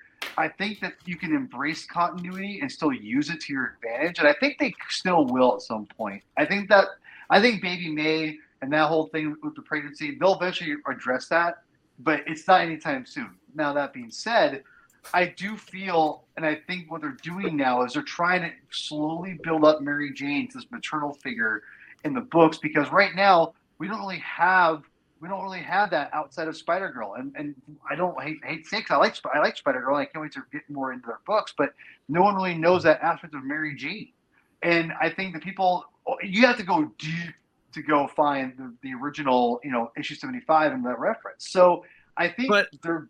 Hold on. I'm almost done. Let me finish that. I'm almost done. So when you're having this, you need to build it up naturally. And I think that with that, you build this whole idea of how Peter and Mary Jane, even though you separate them, you bring them back together through all this, through this huge hard turmoil. And you also show the audience that Mary Jane wants to be a mom. And I think, I understand you don't need to do this to do that, like to have her be a mom. Like, I'm not saying you do. But I think for people to kind of get Mary Jane to that conclusion naturally, where they're at this point as just getting back together, you can't just be like, oh, they have a baby after they've been together for like a month. That'd be weird. It just would be weird. They have to get to that point of like, let's get remarried probably. I mean, I'm not saying they have to get married to have kids. I'd be fine if they did, to be quite honest. But I think to get to that point, to get remarried and have a child and go and look at that Superman, Lois, what they're doing with those characters in DC, which DC's killing it right now. And again, I'm almost done, I promise. I'll talk about DC soon. For sure. I'll get you on for DC. And the thing is, when you have to build that up naturally. And I think and honestly, I do think what's going to happen after this, my prediction is Mary Jane those kids won't be killed, quote unquote. They'll be sent out to a different dimension, where she'll always have this longing for them, or unless they are those manifestations, like you said, which I really like, actually, Zach. But either way, you've now established that she loves being a mom, and when that's taken away, and you know as well as I do, guys, who are parents here, if that was taken away from you, that would be the fucking worst thing in the world. And I would I'll say it right here, it should be controversial. I just end it. I'd be like, I'm done. See ya. Like I'd just be done. Because I wouldn't rather be done than go on without my kid, straight up. So imagine Mary Jane taking these kids. I don't care if they're her biological kids or not. I'm not mad at you guys, by the way. I'm just saying in general. Like, I don't care if they're biological kids or how old they were when she accepted them as her own kids. Those are her kids in her eyes, and you have to realize that. And when they are probably eventually going to be taken away, that is going to be a huge hit to the character. And if it's not, then Zeb Wells should be not Zeb Wells. Nick Lowe and all of them should be ashamed of themselves, because to me, this is a great story that you could be treading on. And if you just overlook it, like, oh, manifestations, oh well, like which I don't think they're gonna do. But if they do that, then I'm done. I think. May I offer? Here's my pushback. Two things. One, I understand what you're saying. There's a lot of people that don't remember the Clone Saga and stuff like that, and maybe never read it. But I would also push back on the fact that because the Clone Saga has been so controversial and it's been collected now, completely collected in both times, multiple times in trades and omnibuses, and you got it all on Marvel Unlimited now. There is a large amount of people that have gone back and read those things, and you've got those people that have done that because they've watched outrage video of the Clone Saga. So I still get emails about Clone Saga Chronicles even though the show's done. So I just don't talk about them. It's because. May I offer an alternative perspective from an outsider? On one hand, Paul is correct that there is a lot of dramatic weight behind MJ and these kids. However, consider the following. It would be really funny if MJ rolled 3 skulls and they all exploded. Oh my god. Jesus. Wait, attention, Neil. Neil is just, he's out of control. Neil's yeah, he is. What can I say? My sabbatical from the program rejuvenated my batteries. Let me. Can I jump in real quick? What Paul was saying about Mary Jane is this, and I'll let you, Adam, jump in after this. Is they could have done that story when Baby May was murdered, but Marvel editorial wouldn't let them. And you had the times where MJ was starting to go to therapy, and she was studying to be a psychologist because she was trying to understand things. And then they never did anything with that when she went back to school. And because of what editorial was like trying to distance themselves from the clone, instead of letting a story organically grow, they just were like, we're not going to talk about it. We're just pushing it under the rug. And I worry that if they do something like that similar, it is repeating the same mistake, what you just said, Paul. So I am agreeing with you on principle. It's just like I've seen this song and dance before. So Adam, your thoughts? I guess I appreciate everyone's thoughts on this issue, especially Hobbies and Paul. Please don't appreciate my thoughts on this. Yeah, except for Neil. But Neil. By the way, Neil has a new nickname. Neil has a new nickname. He's called 3 Skulls from now on. Neil 3 Skulls. Oh, that actually kind of goes hard. I'm gonna use that as my album. I'm gonna use that as my debut EP. 3 Skulls. That's it. That's his new name. It's a 3 I'm changing. skulls. Hang on. I think my problem with this, I mean, we have to wait for the next issue, really. But my problem with this is it just, especially, I guess I'm basing it on what ifs, because if these kids are like these magical constructs, then it all just feels like they split up Peter and Mary Jane for nothing. It's just this contrived thing for drama. And I get it, the book needs drama, but it just feels like, I don't know if we needed this story to be told, to be set up right after, with that little epilogue of Beyond, where it's like, oh, do you want to move in together? And then it's like, oh, this big, Oh, and then Raven comes in and says, nope, bye, bitch. Yeah. Because oh, God. I think I've said this before on here. Like, it feels to me like we could have had all this stuff, or at least most of it, that isn't related to the Rabin, Mayan god thing. We could have had all this with like Peter and Mary Jane together. So it just seems arbitrary to split them up like this when it might not even mean anything. Now, Paul and Javi, you bring up good points.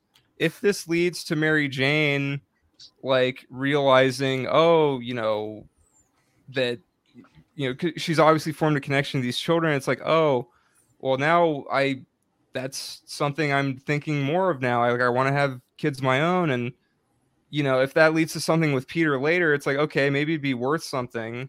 I would hope so. But right now, it just feels like they're doing this, clickbait. Let's make everyone upset because we know what pushes the fans' buttons. So we're going to, we're going to do this to, for the drama and for the hell of it, because we, it I don't know. Real quick, Paul, before you I guess I just want it to be not for nothing, because like if this just leads to them being separated again for like several years, it's like I can only be so patient, and it's like I don't think that's gonna happen. I'm just saying. I don't think so. Yeah, I know. Well, because there's all this other stuff going on, like in multimedia and stuff, and we know their end game and everything, but I don't know. I guess I just feel like, a little like I'm not necessarily fed up. I'm just kind of like, it's exhausting. Yeah, I'm apathetic more than anything, which I've been hearing a lot lately, that they don't want you to be apathetic. So real quick before we do some things, I usually don't like. I don't usually clap back at our listeners, but Tevye, I'm going to give you a massive reality check right now. It's not going to be the final nail in the coffin. If your predication for reading Amazing Spider-Man is built on Mary Jane and Peter being together or even alive, then I don't want to say you're not reading ASM for the right reasons, but it's a very flimsy one. And also, this is the Marvel Universe. If MJ dies, we have literal mechanisms made to bring back characters. And that's the thing too, like if they actually kill her off next issue, which it's like that's I guess she'll be back. I would hope not, but it's like a coin flip. I mean, if it's a big thing, they're hyping it up as this big thing, and if it's not a big thing, it's like that was a letdown. Yeah. But if it is actually her, it's like, well, what's the point? Like, she's not gonna stay dead. Like, yeah, the X-Men have already built a mechanism to bring back dead people. That's true. And finally, and then I'm going to let Paul back in here for a second to dovetail. I was going to bring up Tevye's point, so I'm glad you did, Neil. Mary Jane and Peter are going to be together in the PS5 game.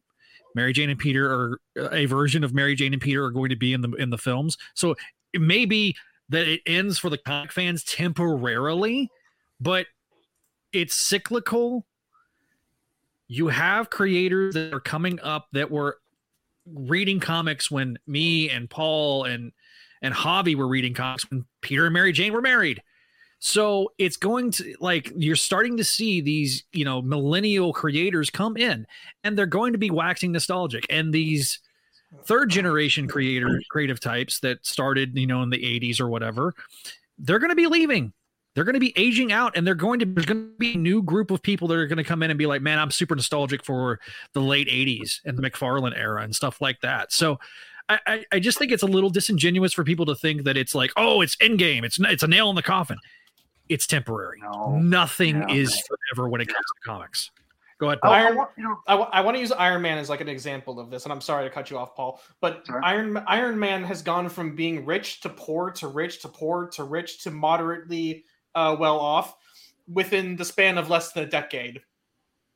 She'll be fine, even if we watch her like roll 3 skulls on her thing and she explodes, which would be kind of funny. I'm not gonna lie, that would be really funny. Three skulls himself. She's coming back, baby. Well, just pop her in the egg. She's coming out. I want to throw this to Javi too, because Javi and I, he's my boy, and we talk a lot about this stuff. And I want to throw some things out to you, and I want you to tell me if I'm insane your intake, and along with all you guys. But I want to pose to Javi too. He hasn't said much lately. My thing is this. All right, really quick. I want to throw it to you, Javi. Answer me this right now. Are Peter and MJ together in the MCU? Yeah. Right now. Are Peter in the way after the end of No Way Home, no. Exactly. But, and I see where you're going with this because I was having this thought as everyone was talking. Yep. Go ahead. Superman was quiet Siri. Superman was going to get married to Lois. They were engaged. Then they made Lois and Clark, and they're like, oh, hold on. Can't get him married right now. We want to tie it in with the show. What are we going to do? Oh, let's kill Superman. Mm-hmm. He got better. They got married on TV the same week that the issue came out. Mm-hmm. And while that got undone by stupid Flashpoint, they're back together. They're married in the comics, and it's been very successful. And they're married on TV, which more people probably see the show than read Action, which is a shame because not that the show's not good, but Action and Superman right now are that's Superman hitting it out of the park month after month. So it wouldn't surprise me if maybe they are delaying it to whenever we get a Spider-Man 4 with Tom Holland. God. That it's ages away. Also to add on to this, and tie them in together in the comics, because comics is this weird thing where the dog doesn't wag the tail wags the dog. Like the lineup that we have for Guardians was not, I'm pretty sure was not the lineup that was existing before the MCU movies. I mean, you can fact check me on it. It's partial. It is part of it, but not It's in the same majority of it. iteration. Yeah, but it's not. It's majority of the characters. Bendis unfortunately forgot that he wasn't on the Marvel Creative Committee anymore, and so I can, like Zach was pointing out, like I can see, because we are getting these Peter and MJ relationships in, more popular media, that it's going to come to the comics. Also, because they always copy that. They always copy the bigger thing. Real quick. People are mentioning Across the Spider-Verse, and oh cool, hey Ron, cute baby. But I'm gonna let you in on a little secret. In the entertainment industry, animation isn't taken seriously, and as great and as phenomenal as Into the Spider-Verse was, the MCU will always be more important. Not only because it makes more money, but because live action, even though it's just literally just a cartoon with some humans green screened onto it these days, is taken more seriously than animation. So the bigger cow gets slaughtered for the comic. Now, to press back on this a little bit, though, you just saw what happened with Mario. It's $1 billion. Yeah, but that's because it's Nintendo's first movie. Nintendo. It's a little. I see both sides. I think. Then again, the Halo show was dog shit. So. Oh, damn. So, but listen. Like Javi was saying, and again, I don't know if they're gonna wait that long, but I don't know that. Yeah, I don't think they're gonna wait as long as it takes to make a Spider-Man 4, because we don't know when that's gonna happen. We just don't. But I will say that it makes more sense to build up and emulate something. And I'm not saying it's going to, like, you have to do this. And I'm not even sure if it's more coincidental than anything. But I will say that it's interesting that they're driving them away as much as they can from each other, so they can build up them coming back. And I'm wondering if they're doing the same thing. So if it's not going to line up one for one like maybe Lois and Clark and Superman comics did, but like Javi, I think you know what I'm going with this too, is you can have the trades out and have a wedding issue and redo that whole thing and have the multiple wedding issues. And I think there's clever ways to do it. That's why it's very odd that we got that reprint of the wedding album. Yeah, I got pushed back. I can't afford it, so I didn't get it. Yeah. It's pretty. It's like it's pretty cheap on in stock trades. Oh, is it? Okay. It's like 27 or something. I think it's like $50 regularly. Sheesh! With Paul, like, why was Morbius in the second symbiote Spider-Man? Morbius sweep! Because he was coming out in a movie. Why was Mysterio the big bad of the first symbiote Spider-Man? Because he was in. Oh, someone said Morbius sweep again. Like, why was Electro the villain in Amazing Spider-Man when Amazing Spider-Man 2 came out? Because he was in a movie. Yeah. Mm-hmm. I can't. There was a Lizard arc when ASM 2012 came out. I can't wait for Madam Web to get it ongoing. I am too. I love Julie Carpenter. The Ben Parker ongoing with the Abraham Lincoln beard. Oh, buddy. I think Paul, I'm going to warn you. I've got a full rant about Julia Carpenter and how they clumsily did all that with Grim Hunt. That's coming your way whenever I do the Spider Girl the end discussion, because I'm going to talk a lot about Aranya and in that because of the disconnect between Aranya and Spider Girl. Well, and I again, I really want to focus on this issue because all this is to say, because I think Mary Jane. You're giving Mary Jane, to your point, Adam, and I'm curious what all you guys think. But to your point, Adam, is like you don't want it to just be a waste and wait. I just don't know if they're gonna. I understand and respect why people would be fearful of that, because I think that's natural, and I think there's evidence to think that to not put it past them. Mm-hmm. But I do think that they've come so hard in trying to drive a wedge between them, but also show in this issue alone. And again, I love you like a brother, man. But it's like man, I totally disagree with what you said about the previous issues. Like I don't think Peter's head was in the right spot, and that's the thing. Is like And that's why I think when you look at this from a total story, which I think is better told over a trade or read it all together at once, because I think you really feel the emotion of Peter a little better when you read them all together.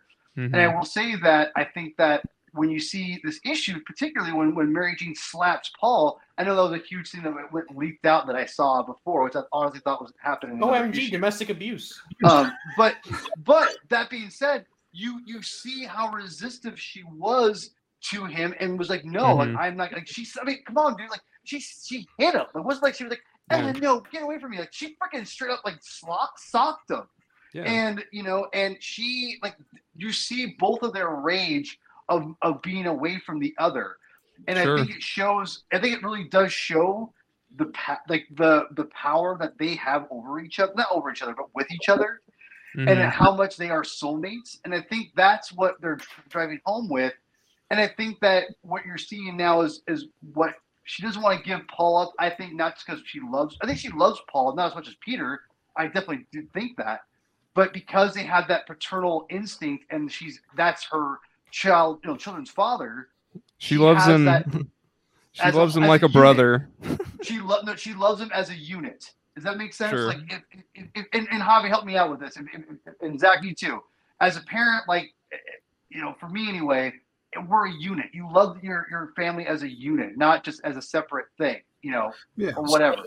So for me to jump in on this, sorry, Javi, I'll let you jump in. And you can throw in your 10 cents. People kind of look at me and my ex-wife, my first ex-wife, the relationship that I have with Gabby's mom, and they kind of look at it weird because we get along extraordinarily well. And I had to explain to her husband, as I affectionately refer to him as my husband-in-law, as a bit of a joke, but I explained to him, I was like, look, I love Ashton because she's the mother of my child. And I will always care for her, and I will always have a love for her. It is not the same love that I had when I was married to her. There is a profound difference between that love. Because I love her as a friend, and I love her as the mother of my child. But that's a completely different love than when you are married and you are bound to that person. Is there, Javi, feel free to jump in on, because I know you have a different relationship with your ex-wife, but no, I think you elaborated pretty well that there are different types of families, and there are different ways that people can parent or co-parent. And it doesn't necessarily have to be, you don't have to be in love with someone to co-parent, or be biologically related to the people you're raising. So no, I think it's, like I said earlier, like I get with that, with the time we spent with them in this issue, it was enough to make me feel that I understood why MJ is staying with them and not running back to be with Peter. It's not that she doesn't love him, or that Paul is manipulating her and forcing her to talk to Peter in a closet, because she's scared because there's domestic abuse going on. She's come to value this thing that she's found, and everything is different when you have kids. Stuff that you do, stuff that you're willing to sacrifice that maybe you wouldn't have before. And when you're responsible for raising someone, like, you want to put your best foot, I would hope you would want to put your best foot forward and make things you want to teach them things, but you want to, give them every loving comfort that you can. Especially like these kids who've, God knows what they've been through before, they were found. But to me, it worked for me. That's going to be a crux to that story that we're going to get next issue. Isn't next issue double sized? Am I? It's a $10 Awesome. double. It's a $10 issue. Woo! There's some of the Discord that I had to ask Neil about it because I'm like, I don't understand where this Meme came from. a eunuch. Yeah, that came well, from. I don't know where that came It's the from. implication of. But it could have been Dark Mark in his review on the crawl space. There's a we don't. There's It's a panel. There's a panel in the montage where he's like, "I didn't tell you about that." Or Yeah. I should have told you or something like Yeah. that. Could it be that he knew the truth about the kids the whole time, like where they came from? Perhaps. Could it be that he didn't tell her that time moves differently? Perhaps. Yeah. These are good. We don't These are know. good questions. And again, I think we'll get that answer. I think in the next issue, and because that's part of the reason. So to peel back the curtain, normally we do 2 issues an episode, but obviously with the free comic book day issues and this issue being a double-sized issue, we felt like that it was going to be something that we could, really get some meat on the, and really dive into. When we get to the last issue, which is coming out the last week of the month, then we'll be able to talk about that one single issue because it's going to be. That's what I thought. I thought it was a big boy issue, which it'll probably have its freaking own spine like ASM 850. So I have a question for the panel because we're nearing the end game here on this story. Why do you feel like everything has been answered to your satisfaction at this point, or is there still a plot that you're waiting to get more on? That's a good question. I think it's funny. I don't have major thoughts about it, but in my little notes, I just put, I think that this is a decent enough explanation, and that's, really, I feel like the arc as it is right now, explaining how we got to issue 1 of this run, I think this is decent enough. Is it kind of... maybe it could have been better. We talked about it last issue. Paul's mentioned it here. Maybe if this was actually planned out a little better and we actually had this going in real time instead of waiting a year to get the answers, I think maybe it would have played a little better. There probably would still be all the nuclear rage and all that stuff, but I feel like for a guy who apparently for a guy who says that he worked backward, I think maybe he could have done it better, but I think this is decent enough. Yeah, I really quick, I want to answer Javi's question. I'll be done for the night because for the record, I gave this issue an A-. I really like this issue a lot. I was going to ask for grades, so thank you. No worries. I'll say I'll give this an A-. I loved seeing Peter take on the Fantastic Four. I felt, and I loved. Honestly, here's why I think that even more so that works for me is why he fights Captain America, because Captain America comes in and says, "Let him go." Because Cap can relate to what Peter has gone through because of that time difference. That's a good point. I think it really does pay off, and it lets the Fantastic Four let him do his thing. Because without that, they probably just fight and you have to beef, and you have to explain how they get their beef resolved.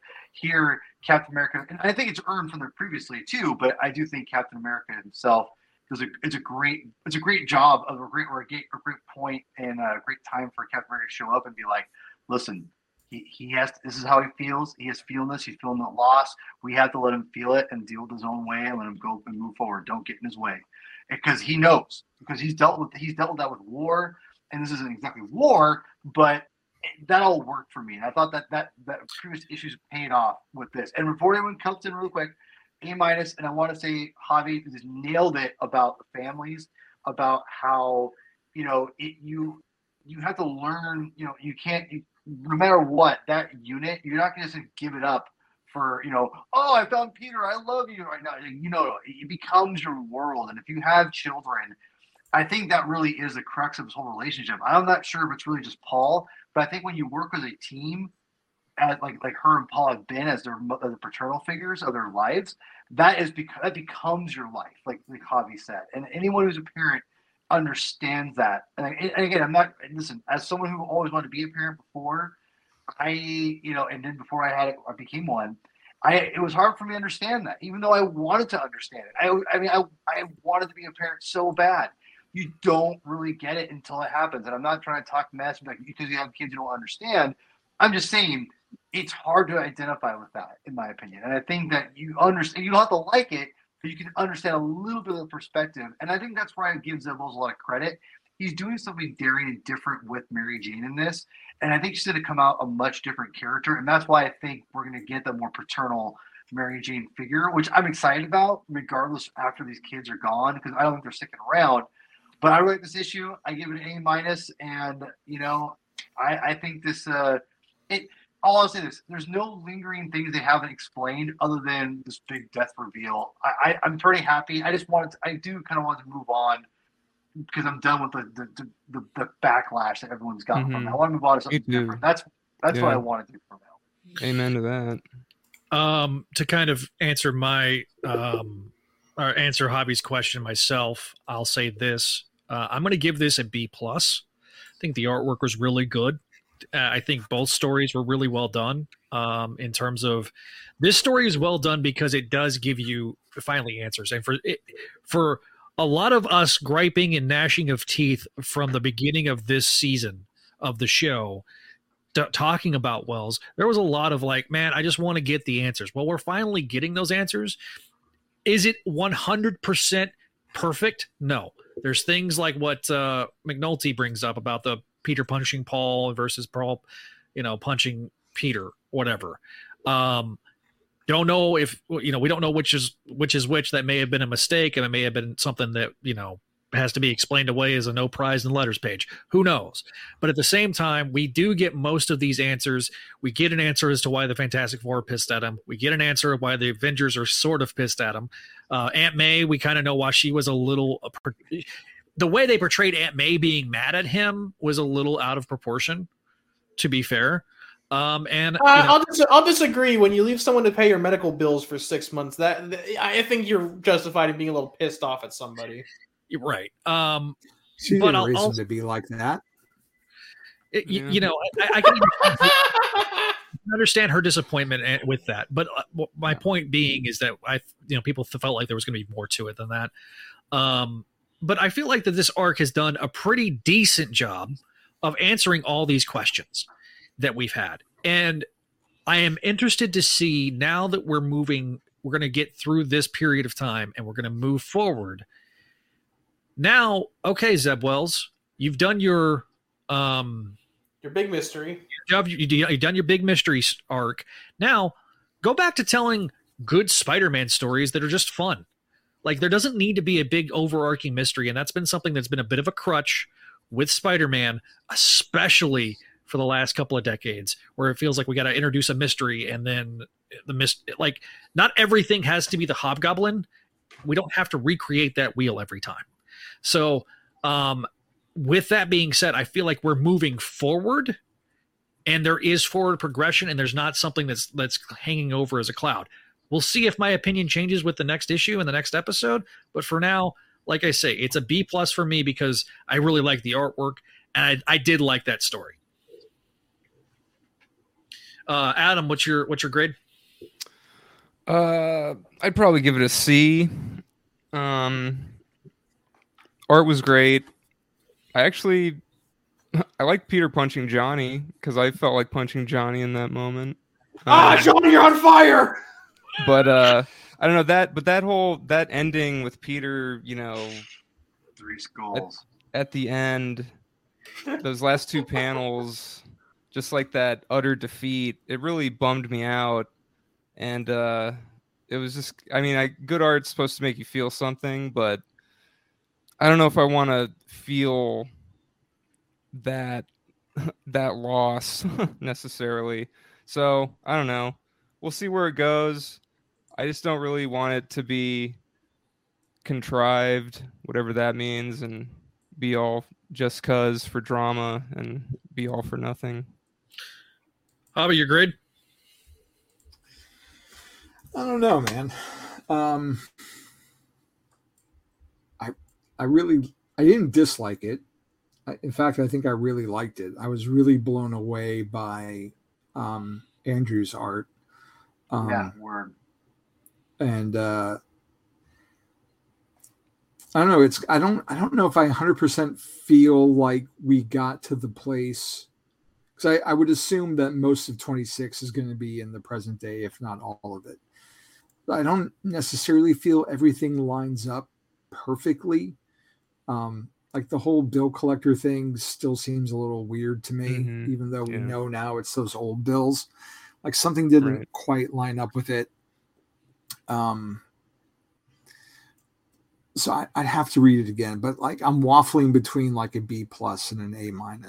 Although, and I say that totally understanding where Adam's coming from and how, you do want all this melodrama to be for something.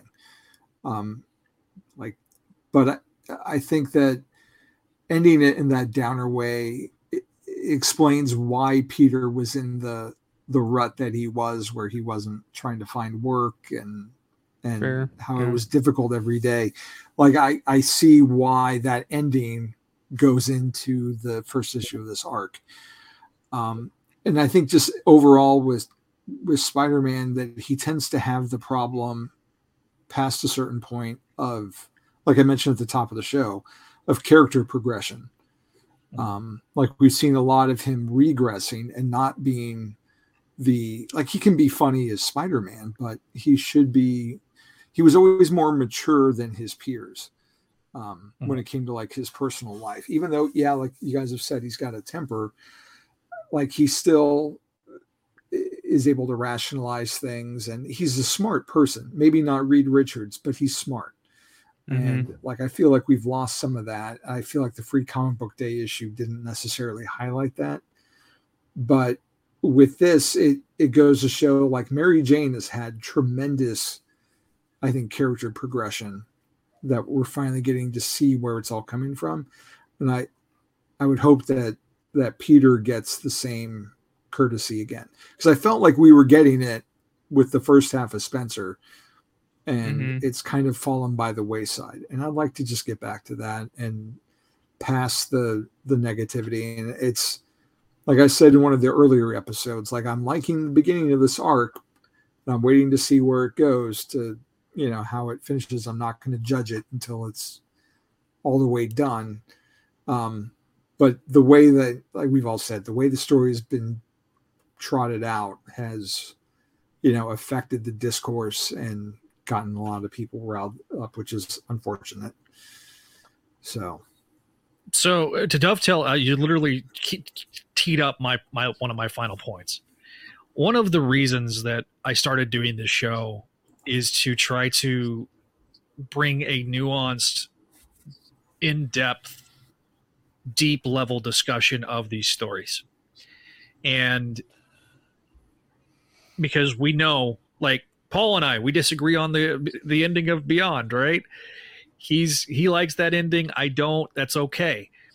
But if we don't have some sort of nuance when it comes to discussing and dissecting these stories, then it becomes extremely polarizing, to where you have one group that's listening to a show because they're rip and tear and slash and bash and bash people's metaphorical skulls in, or three skulls, killing people off with Bogenreiter over there. But then you have on the other side, you have the guys that just want to sit there and just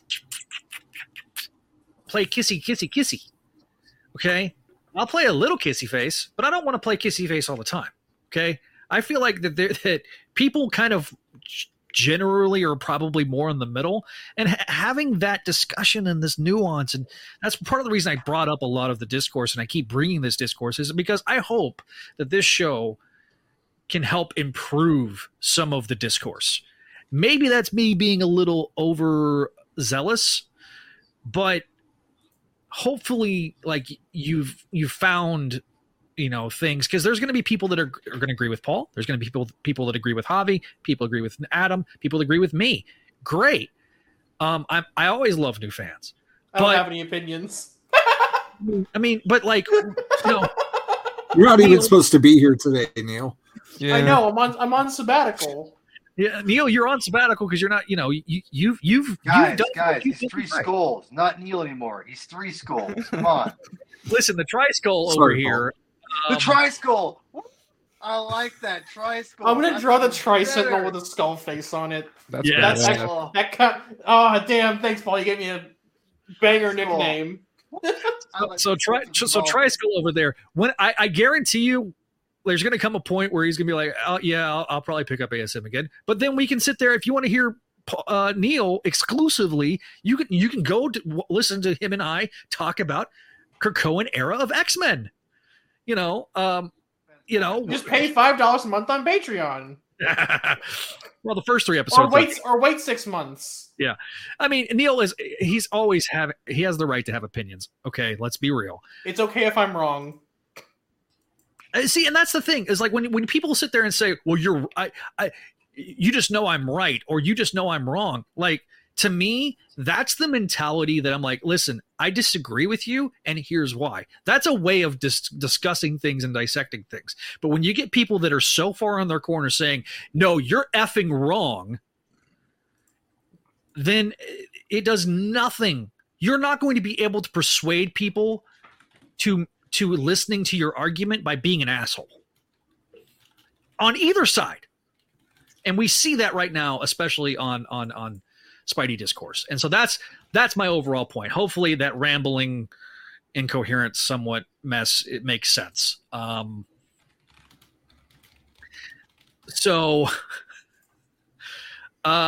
We do what we can. Well, like Paul said last episode, I mean, it's art, and art is subjective, and beauty is in the eye of the beholder, and what I like is going to be different sometimes than what Neil likes, or what Adam likes, or Paul, or any of the viewers. So, it's all okay. Yeah, and I do appreciate the people in the comments calling this a great review. That really does. I know. I was just gonna say, I wanted to say that too. And again, I know it's going long, but this is why I love. But first of all, we all talk on a text group, so we all get like this. It's gonna be long. I mean, sorry, Javi and Zach and everyone. So, but the thing is, what Javi said is true. And one thing that people like say about me, and I'm not even trying to pat myself on the back here. I'm just trying to just tell people for yourself. People say like, man, I really love like how enthusiastic about stuff you like or whatever. And it's like, that's the thing. Don't worry about the other people. Don't worry about like, if you're the only one who likes something, there's something wrong with you if you like it. Okay. And I'm not saying everyone has this problem, but if you feel weird, if you like, do I like this? And you don't know, or you're afraid to say something, that's the thing. Don't be afraid. Embrace what you love. Love it to death. Don't hate on everything, because everything, or don't hate and go out of your way to be malicious and awful about something you don't like all the time, because you might hurt someone's feelings who like it. You don't have to say you like it. You can be like, yeah, it wasn't for me or whatever. And the thing, like with me and Zach, we can debate and talk about it, and like sometimes we get passionate. That's fine. But the thing is, don't spend your time hating. Spend your time like loving and embracing something that you really enjoy. And the thing is, there's parts about these stories that people are going to enjoy. And if you like it, embrace it. And don't worry about other people and what they're going to say. And if you don't like it, that's cool too. But here's the thing. Be enthusiastic about what you love. And that's why people, I think, like these reviews, because when we find something we like, we talk about how much we like it. We're not talking, I don't want to get into the minutiae of too much of what that stuff is. But find the stuff you like. Art is subjective. It's never going to be, this is a right or a wrong answer. The sooner you all come to that conclusion, the more happy you're going to be with the franchise stuff you're reading. Because you know what? I love Spider-Man. Do I love every Spider-Man story out there? Fuck no. Do I love every Star Wars story out there? Fuck no. But you know what? The stuff I do love, I embrace. And if I don't like it, I move on. Hell, I dealt with Last Jedi. if I can move on from that, I can move on from anything, in my opinion. I So don't know if you have moved on from that. but- No, Ryan Johnson. I Ryan follow you Johnson- on Twitter. Ryan Johnson's like trying to get out the next Knives Out movie, and he's like, "God damn it! It's been 6 years, and this poor motherfucker won't stop talking about Last Jedi." I only say I moved on from the Star Wars point of view. Like I still love Sure. Star Wars afterwards because if I let it destroy what I love about Star Wars, then it's like I don't want I don't want anything to take away that pure love of the characters. Yeah. Or in this case, in Spider-Man, I don't want anything to take away that character. When One More Day happened, I was in support of it only because I had no choice. I didn't love it. I loved the marriage. I was bummed when it left, but I embraced. I moved on because Spider-Man's bigger than the marriage, in my opinion. It always was. And you know what? I'm glad I stuck around. There's lots of great Dan Slott stories. I did say it, and there's lots of great Dan Slott stories that happened that I would have missed out on if I was like, I hate this. Dan Slott sucked my. Like if I just come out with that in my mindset, everything's gonna suck. And you know what? And there's some people out there who generally do like Dan Slott, and some people who generally just don't like his stuff. That's fine. You just gotta realize and embrace and just what you love, and don't be afraid to if you do kind of like it, to say it, because you know what? Not everything is inherently awful. So art is subjective. Come to grips with that, whether it's independent art or mainstream art. Just embrace that. We are we live in an era where we are drowning in content. There was so much stuff that I will never have a chance to see because there's simply not enough time in the world. There are so many podcasts I've not listened to that I would love to, but I honestly don't have the time. And for me personally, like you said, Paul, I'd rather just love what I love and praise it and hope that maybe someone else digs it too, than focus on the things about it that I don't like. I 100% agree. So let's go around the horn. Wait, I need to get my final opinions.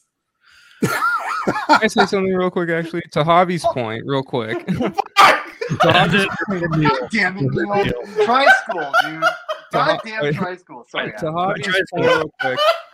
Javi said, he wants to see more of the progression of the character, and I think that's where a lot of the problems arise. It's like that. What that progression means for the character, it's going to be different for everyone. Mm-hmm. Like we're all saying, what Paul's saying, art is subjective, of course. I feel like that's kind of where the disconnect is. Like, this character is, so massive an icon. The progression of the character, it's totally different for everybody.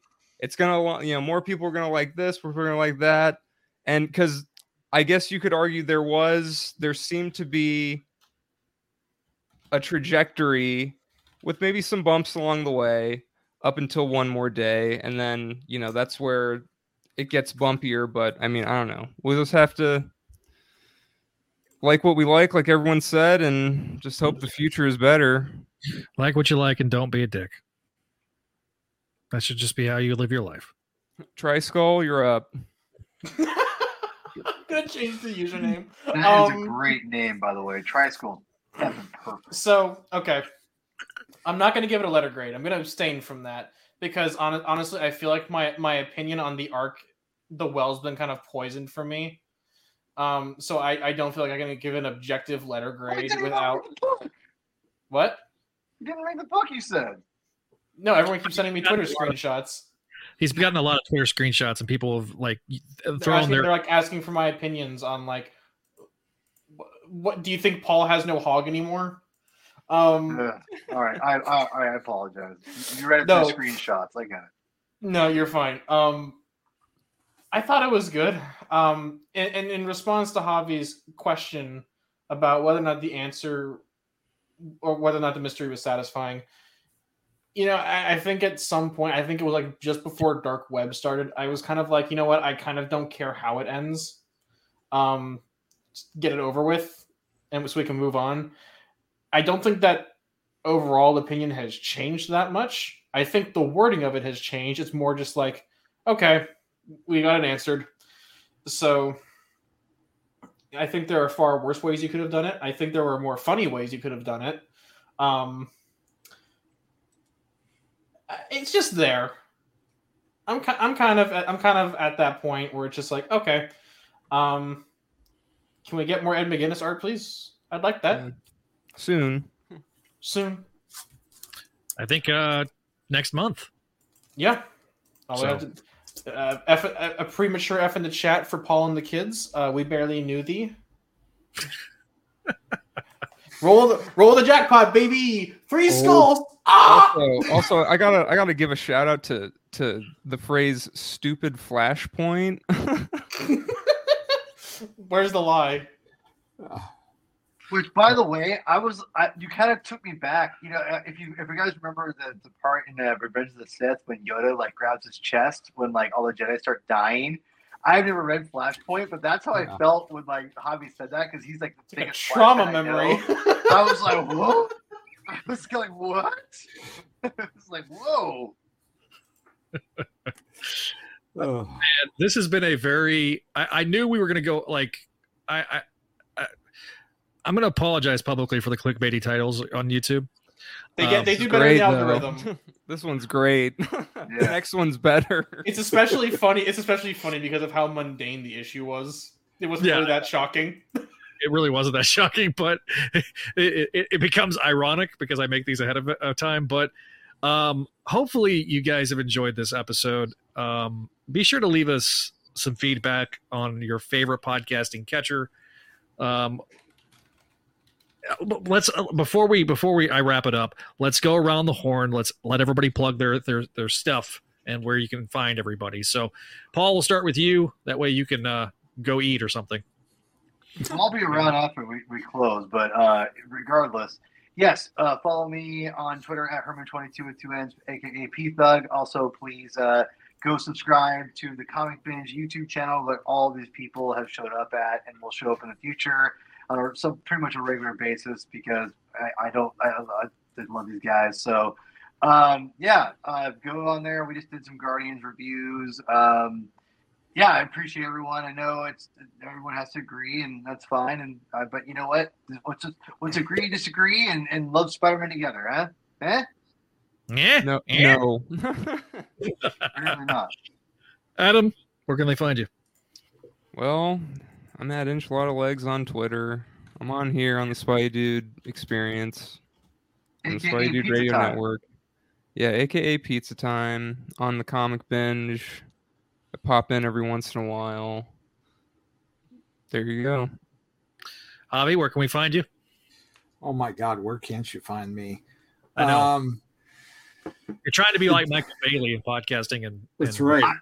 I'm very selfish. I want more Javi. I want more podcast Javi. Oh, thank you, man. Hopefully soon. Once I get through the month, if I survive the month of May. The JamesBondDossier.com. I've got reviews for 007, which just concluded, and coming soon, the first issue of 007 for King and Country by the excellent Philip K. Johnson. He is writing an awesome James Bond book, and now he finally has an artist that I feel lives up to his story. BatmanOnFilm.com. I'm reviewing Catwoman, Batman: The Adventures Continue, Gotham City Year One just wrapped up, which is an awesome film noir type story about how Gotham became a shithole, and of course ASM Classics. Once I get through some of the stuff I mentioned, I should be back to editing that, and of course Up to Speed with Wally West. The Flash is my YouTube channel. Should be, God willing, recording tomorrow and editing over the weekend for another episode. So far, I have my pilot talking about Wally's first appearance, and I have a Tweeterhead statue review for their Barry Allen statue. But Wally also wore that costume, so I figure it counts. It's my channel, so why the hell not? It's your channel, and you'll do what you want to. Exactly. Hell yeah. Oh, and Spider-Man Council coming at you. What Tuesday in May, Paul? I was trying to find the date. It's I think it's the weekend, not next Tuesday, but the Tuesday after. Oh man, that's trouble. I know.